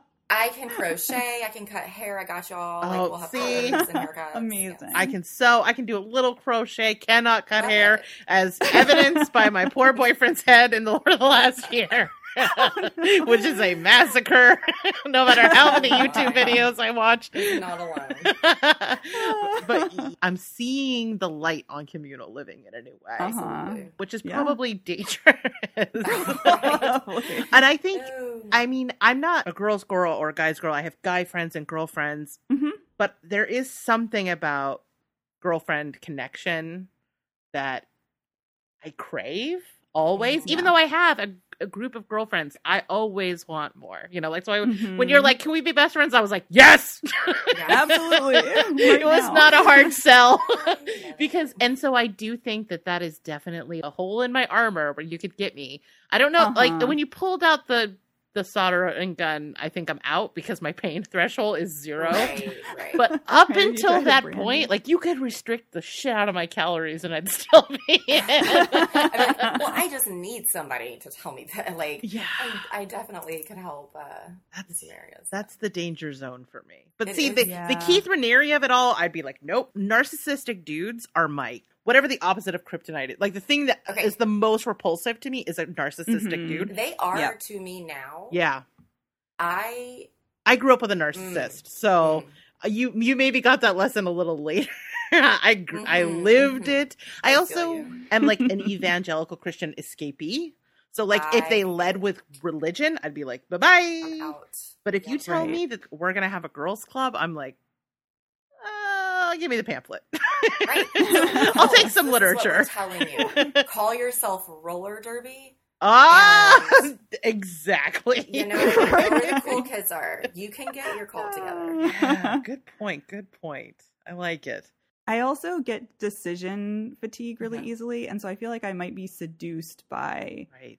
other people making choices for me. You all didn't the have to time. make a choice for a whole day. I don't want to give up Oh, my yeah. agency, but I No, would no. like to take agency vacations. There you go. I like that idea. We're not big decisions, but what we're eating tonight and what we're Yeah. going to watch.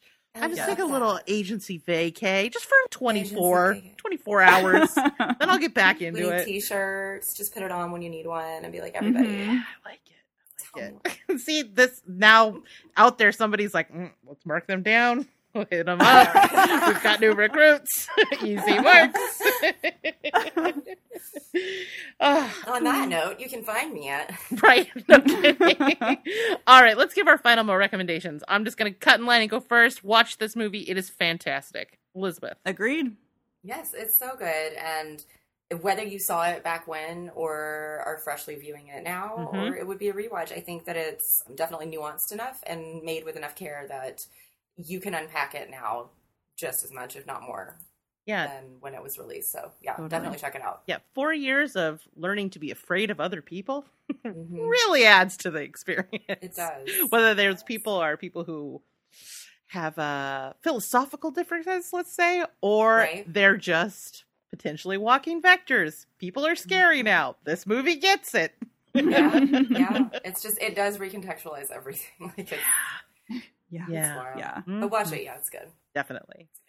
All right, awesome. So, for those of you in the audience who checked it out, maybe you have some thoughts. Maybe there's some movies that you think we should cover. Maybe there's something you want to hear Elizabeth come back and talk about. Whatever the case may be, drop us a line at rachel@zombiegirls.com. That's GRRLZ, like the Riot Girls, but with a Z. And you can come chat with us over on the Zombie Girls Facebook page, or you can hit us up on Instagram at ZGPods, plural, or on Twitter at ZG Podcast. And if you're looking for something spooky to watch tonight and you don't know what's on streaming or on video on demand, good news. We have a calendar. Head over to the Zombie Girls website and check out our video on demand and streaming calendar. And That's if my favorite feature. I love y'all. do you like it? Is it Oh, helpful? Wonderful. You I love it. Okay, Ah! talk about taking away my decision. Like, tell me what to watch, but I need it to be someone who knows and gets me. So, yes. This is the best compliment you could give me. I love it. Yeah, Rachel puts so much time and energy into that. I That's need somebody who would awesome. wear the same t-shirts as me to just be like, watch this bitch. Just watch this. That's great. Speaking of t-shirts, be sure to check out our merch at zombiegirls.com/merch. You can get a cool, more deadly shirt. While you're there, head over. Hopefully there's a plug it up soon. I keep pushing Caitlin to start a store so I can throw some freaking money at you guys. Mhm. And if you love us and you want to support us and you want to hear all the other extra goodies, you can support us on Patreon at patreon.com/zombiegirls. All right, Elizabeth, before you go, tell us again if people are now mega fan, girls and boys, as they should be, of you, where they can find you on the internet. Oh, you are too kind. So I am a Final Girl Scout. Awesome name, by the Final way. Girl Scout. Thank you. Awesome. I could not believe that was available on all Yeah. platforms. Genius. But so pretty much anywhere you put that in, I've got nothing going on the website yet, but that's going up soon. Awesome. And then Twitter and Instagram, that's where you will find me. Right now, it's mostly curated content and just a schedule of what appearances I've got coming up and links to current projects that are collaborative. Check out Hi-Fi, HY-FY on Spotify for some music that I collaborated on with Eric of BGH. I will write your jingle. I am finalgirlscout@gmail.com. If you just want a theme song personally and you want it to be in the style of, I don't know, Dolly Parton, like, let's do it. Let's do it. Just hit me up. I'm open. This was an absolute blast, you guys. I just love y'all. Keep doing what you're doing. Oh my it was gosh. so great to have you I mean, it's on. like, it's literally, it's women like y'all that even made me feel like welcome at the table. Like, where it was like, Aww. you know, it just, I know everybody knows like the real big ones and like, God, kudos. Like, if you've gone stratosphere level with your podcast, that is an amazing amount of hard work and luck. But the hard work, if you're hearing a product that it sounds like someone gives a shit about, it's hard work. And you guys do it just with such grace, organization, and finesse and knowledge. And more people need to be creating stuff like this. And so as an inspiration to me as a female podcaster, thank you for doing what you guys do in the space that you do Elizabeth, it. Thank you. That is was so really kind. I mean it. Seriously, women in genre. We appreciate it. It's a thing very close to my heart, and that will continue to be the space I work in. So making connections, meeting just awesome humans like y'all is like my favorite part of it. So this has been really great. Really great. Yeah, this has been, I mean, it's been really fun on a personal level because you're amazing. But also it was a really fun conversation, and I'm so grateful you were willing to come on, take your time, hang out with us, recommend such a great movie. Yes. This has been awesome. And now I'm all verklempt, so thanks for that. Oh my. Anytime you are open door, anytime you like to come back. If you don't come running through it, I'll be sending out some invitations. Yes. I love it. Yeah, the next time we have a movie where we think of you, we're going to invite you back for sure. Please, I would be honored. Seriously, seriously, fantastic. Best friends. You heard it here. It happened. Yeah, we need a meetup. We need like a Cabin in the Woods with Caitlin marathon movie weekend. Yes. Oh my god! Can we make that happen in 2022, please? Let's do it. She's triple vaxxed now. I'm double. Like, we need to just all show our cards and show up and be like, yes. I'll quarantine for 2 weeks to make it happen. Let's do it. What the fuck else am I doing? Right. Awesome. Okay, so plans for next episode. It's a me pick. And normally we have a very decided movie for the next one, but there's sort of a little it's a little loosey-goosey this time. So our original plan was to cover Candyman, directed by Nia DaCosta, because, oh my god, I've been waiting for 2 years to watch this movie, and I cannot wait. But of course, it's going theatrical, which would have been fine, but then Delta came along. Mm-hmm. So we're going to wait for this to hit VOD. But as many of these major releases have done, there's a good chance that they're going to put it out for a week and then decide, like, okay, now that we've got as much money out of the theatrical as we can, we're just going to drop it on video on demand. So we want to like leave space for, if that happens, that we can watch it. So depending on what the news looks like in the next couple of weeks, that will be what we're covering. If not, we're going to be covering Martyrs Lane, which is directed by Ruth Platt. And even if we don't recover it on the next episode, that will be probably the following episode. So if you watch it, it will not be a waste of your time. We will definitely be covering it. Okay, so if we cover Candyman, the synopsis for this is, in present day, a decade after the last of the Cabrini Green Towers were torn down, Anthony and his partner move into the loft of the now gentrified Cabrini. A chance encounter with an old-timer exposes Anthony to the true story behind Candyman. Ooh, spooky doings. And if we end up covering Martyrs Lane, which we will down the road no matter what, Leah, 10, lives in a large vicarage full of lost souls and the needy. In the day, the house is bustling with people. At night, it's dark and empty, a space for Leah's nightmares to creep into. A small nightly visitor brings Leah comfort, but soon she will realize that her little visitor offers knowledge that might be very, very dangerous. Ooh, that sounds good. So yes, check both of those movies out, and we will be talking about one of them on the next episode. So that one's coming to Shudder. Anyway, enough of that. Ariel, would you do me a solid and take myself and Elizabeth out? Sure. Thank you so much for listening to another episode of the More Deadly podcast. We appreciate your support and love that you are here. Thank you to Elizabeth for joining us. Yes. It was an absolute blast. 100. We love to hear all your thoughts and opinions. And you cracked us up, which is always a delight.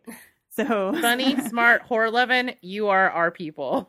Yeah, the trifecta. 100%. Seriously. All right, guys. We'll catch you next time. Bye. Bye, everybody. Bye, y'all. Thanks, everybody, for listening, and to my co-host and good friend Ariel for always teaching me something new. Production on this episode was done by yours truly and edited by Ariel. Our theme song for the show is More Deadly by DJ Shark.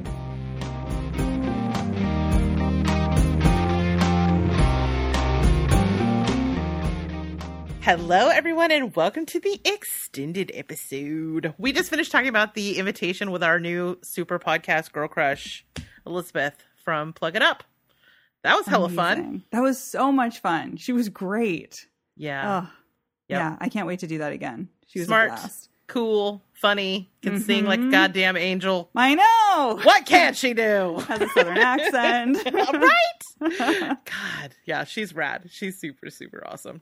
And that was fun. I'm really glad we circled back to this movie because I don't know that I would have ever really picked it, even though I liked it. I don't think I appreciated how much there was to unpack in it. Yeah, I agree. I really liked it when I saw it, but there was so much more to talk about than I think I originally realized. Yeah. Yeah. I mean, I think there are certain things that they age, like the more you move away from, the worse they get. And this is an example of like something that was good, but it's like aging like a fine wine. Yes. Yeah. So, extended episode topic. Okay. So here's the thing. My plan for this extended episode was to give you a little pop quiz to find out if you would join a cult. Oh, and okay. Turns out you already think you would, but that's anecdotal. This is science. Okay. This is science-based. So I'm going to still give you this quiz to confirm whether your instincts are correct, that you are curious. Susceptible to culting it up. Very curious Off because, the top of like your I said, I never would have thought I would be somebody that would. Yeah. Off the top of your head, is there a cult in particular that you feel like you could see yourself going for? Oh, good question. So I kind of feel like early day Jim Jones.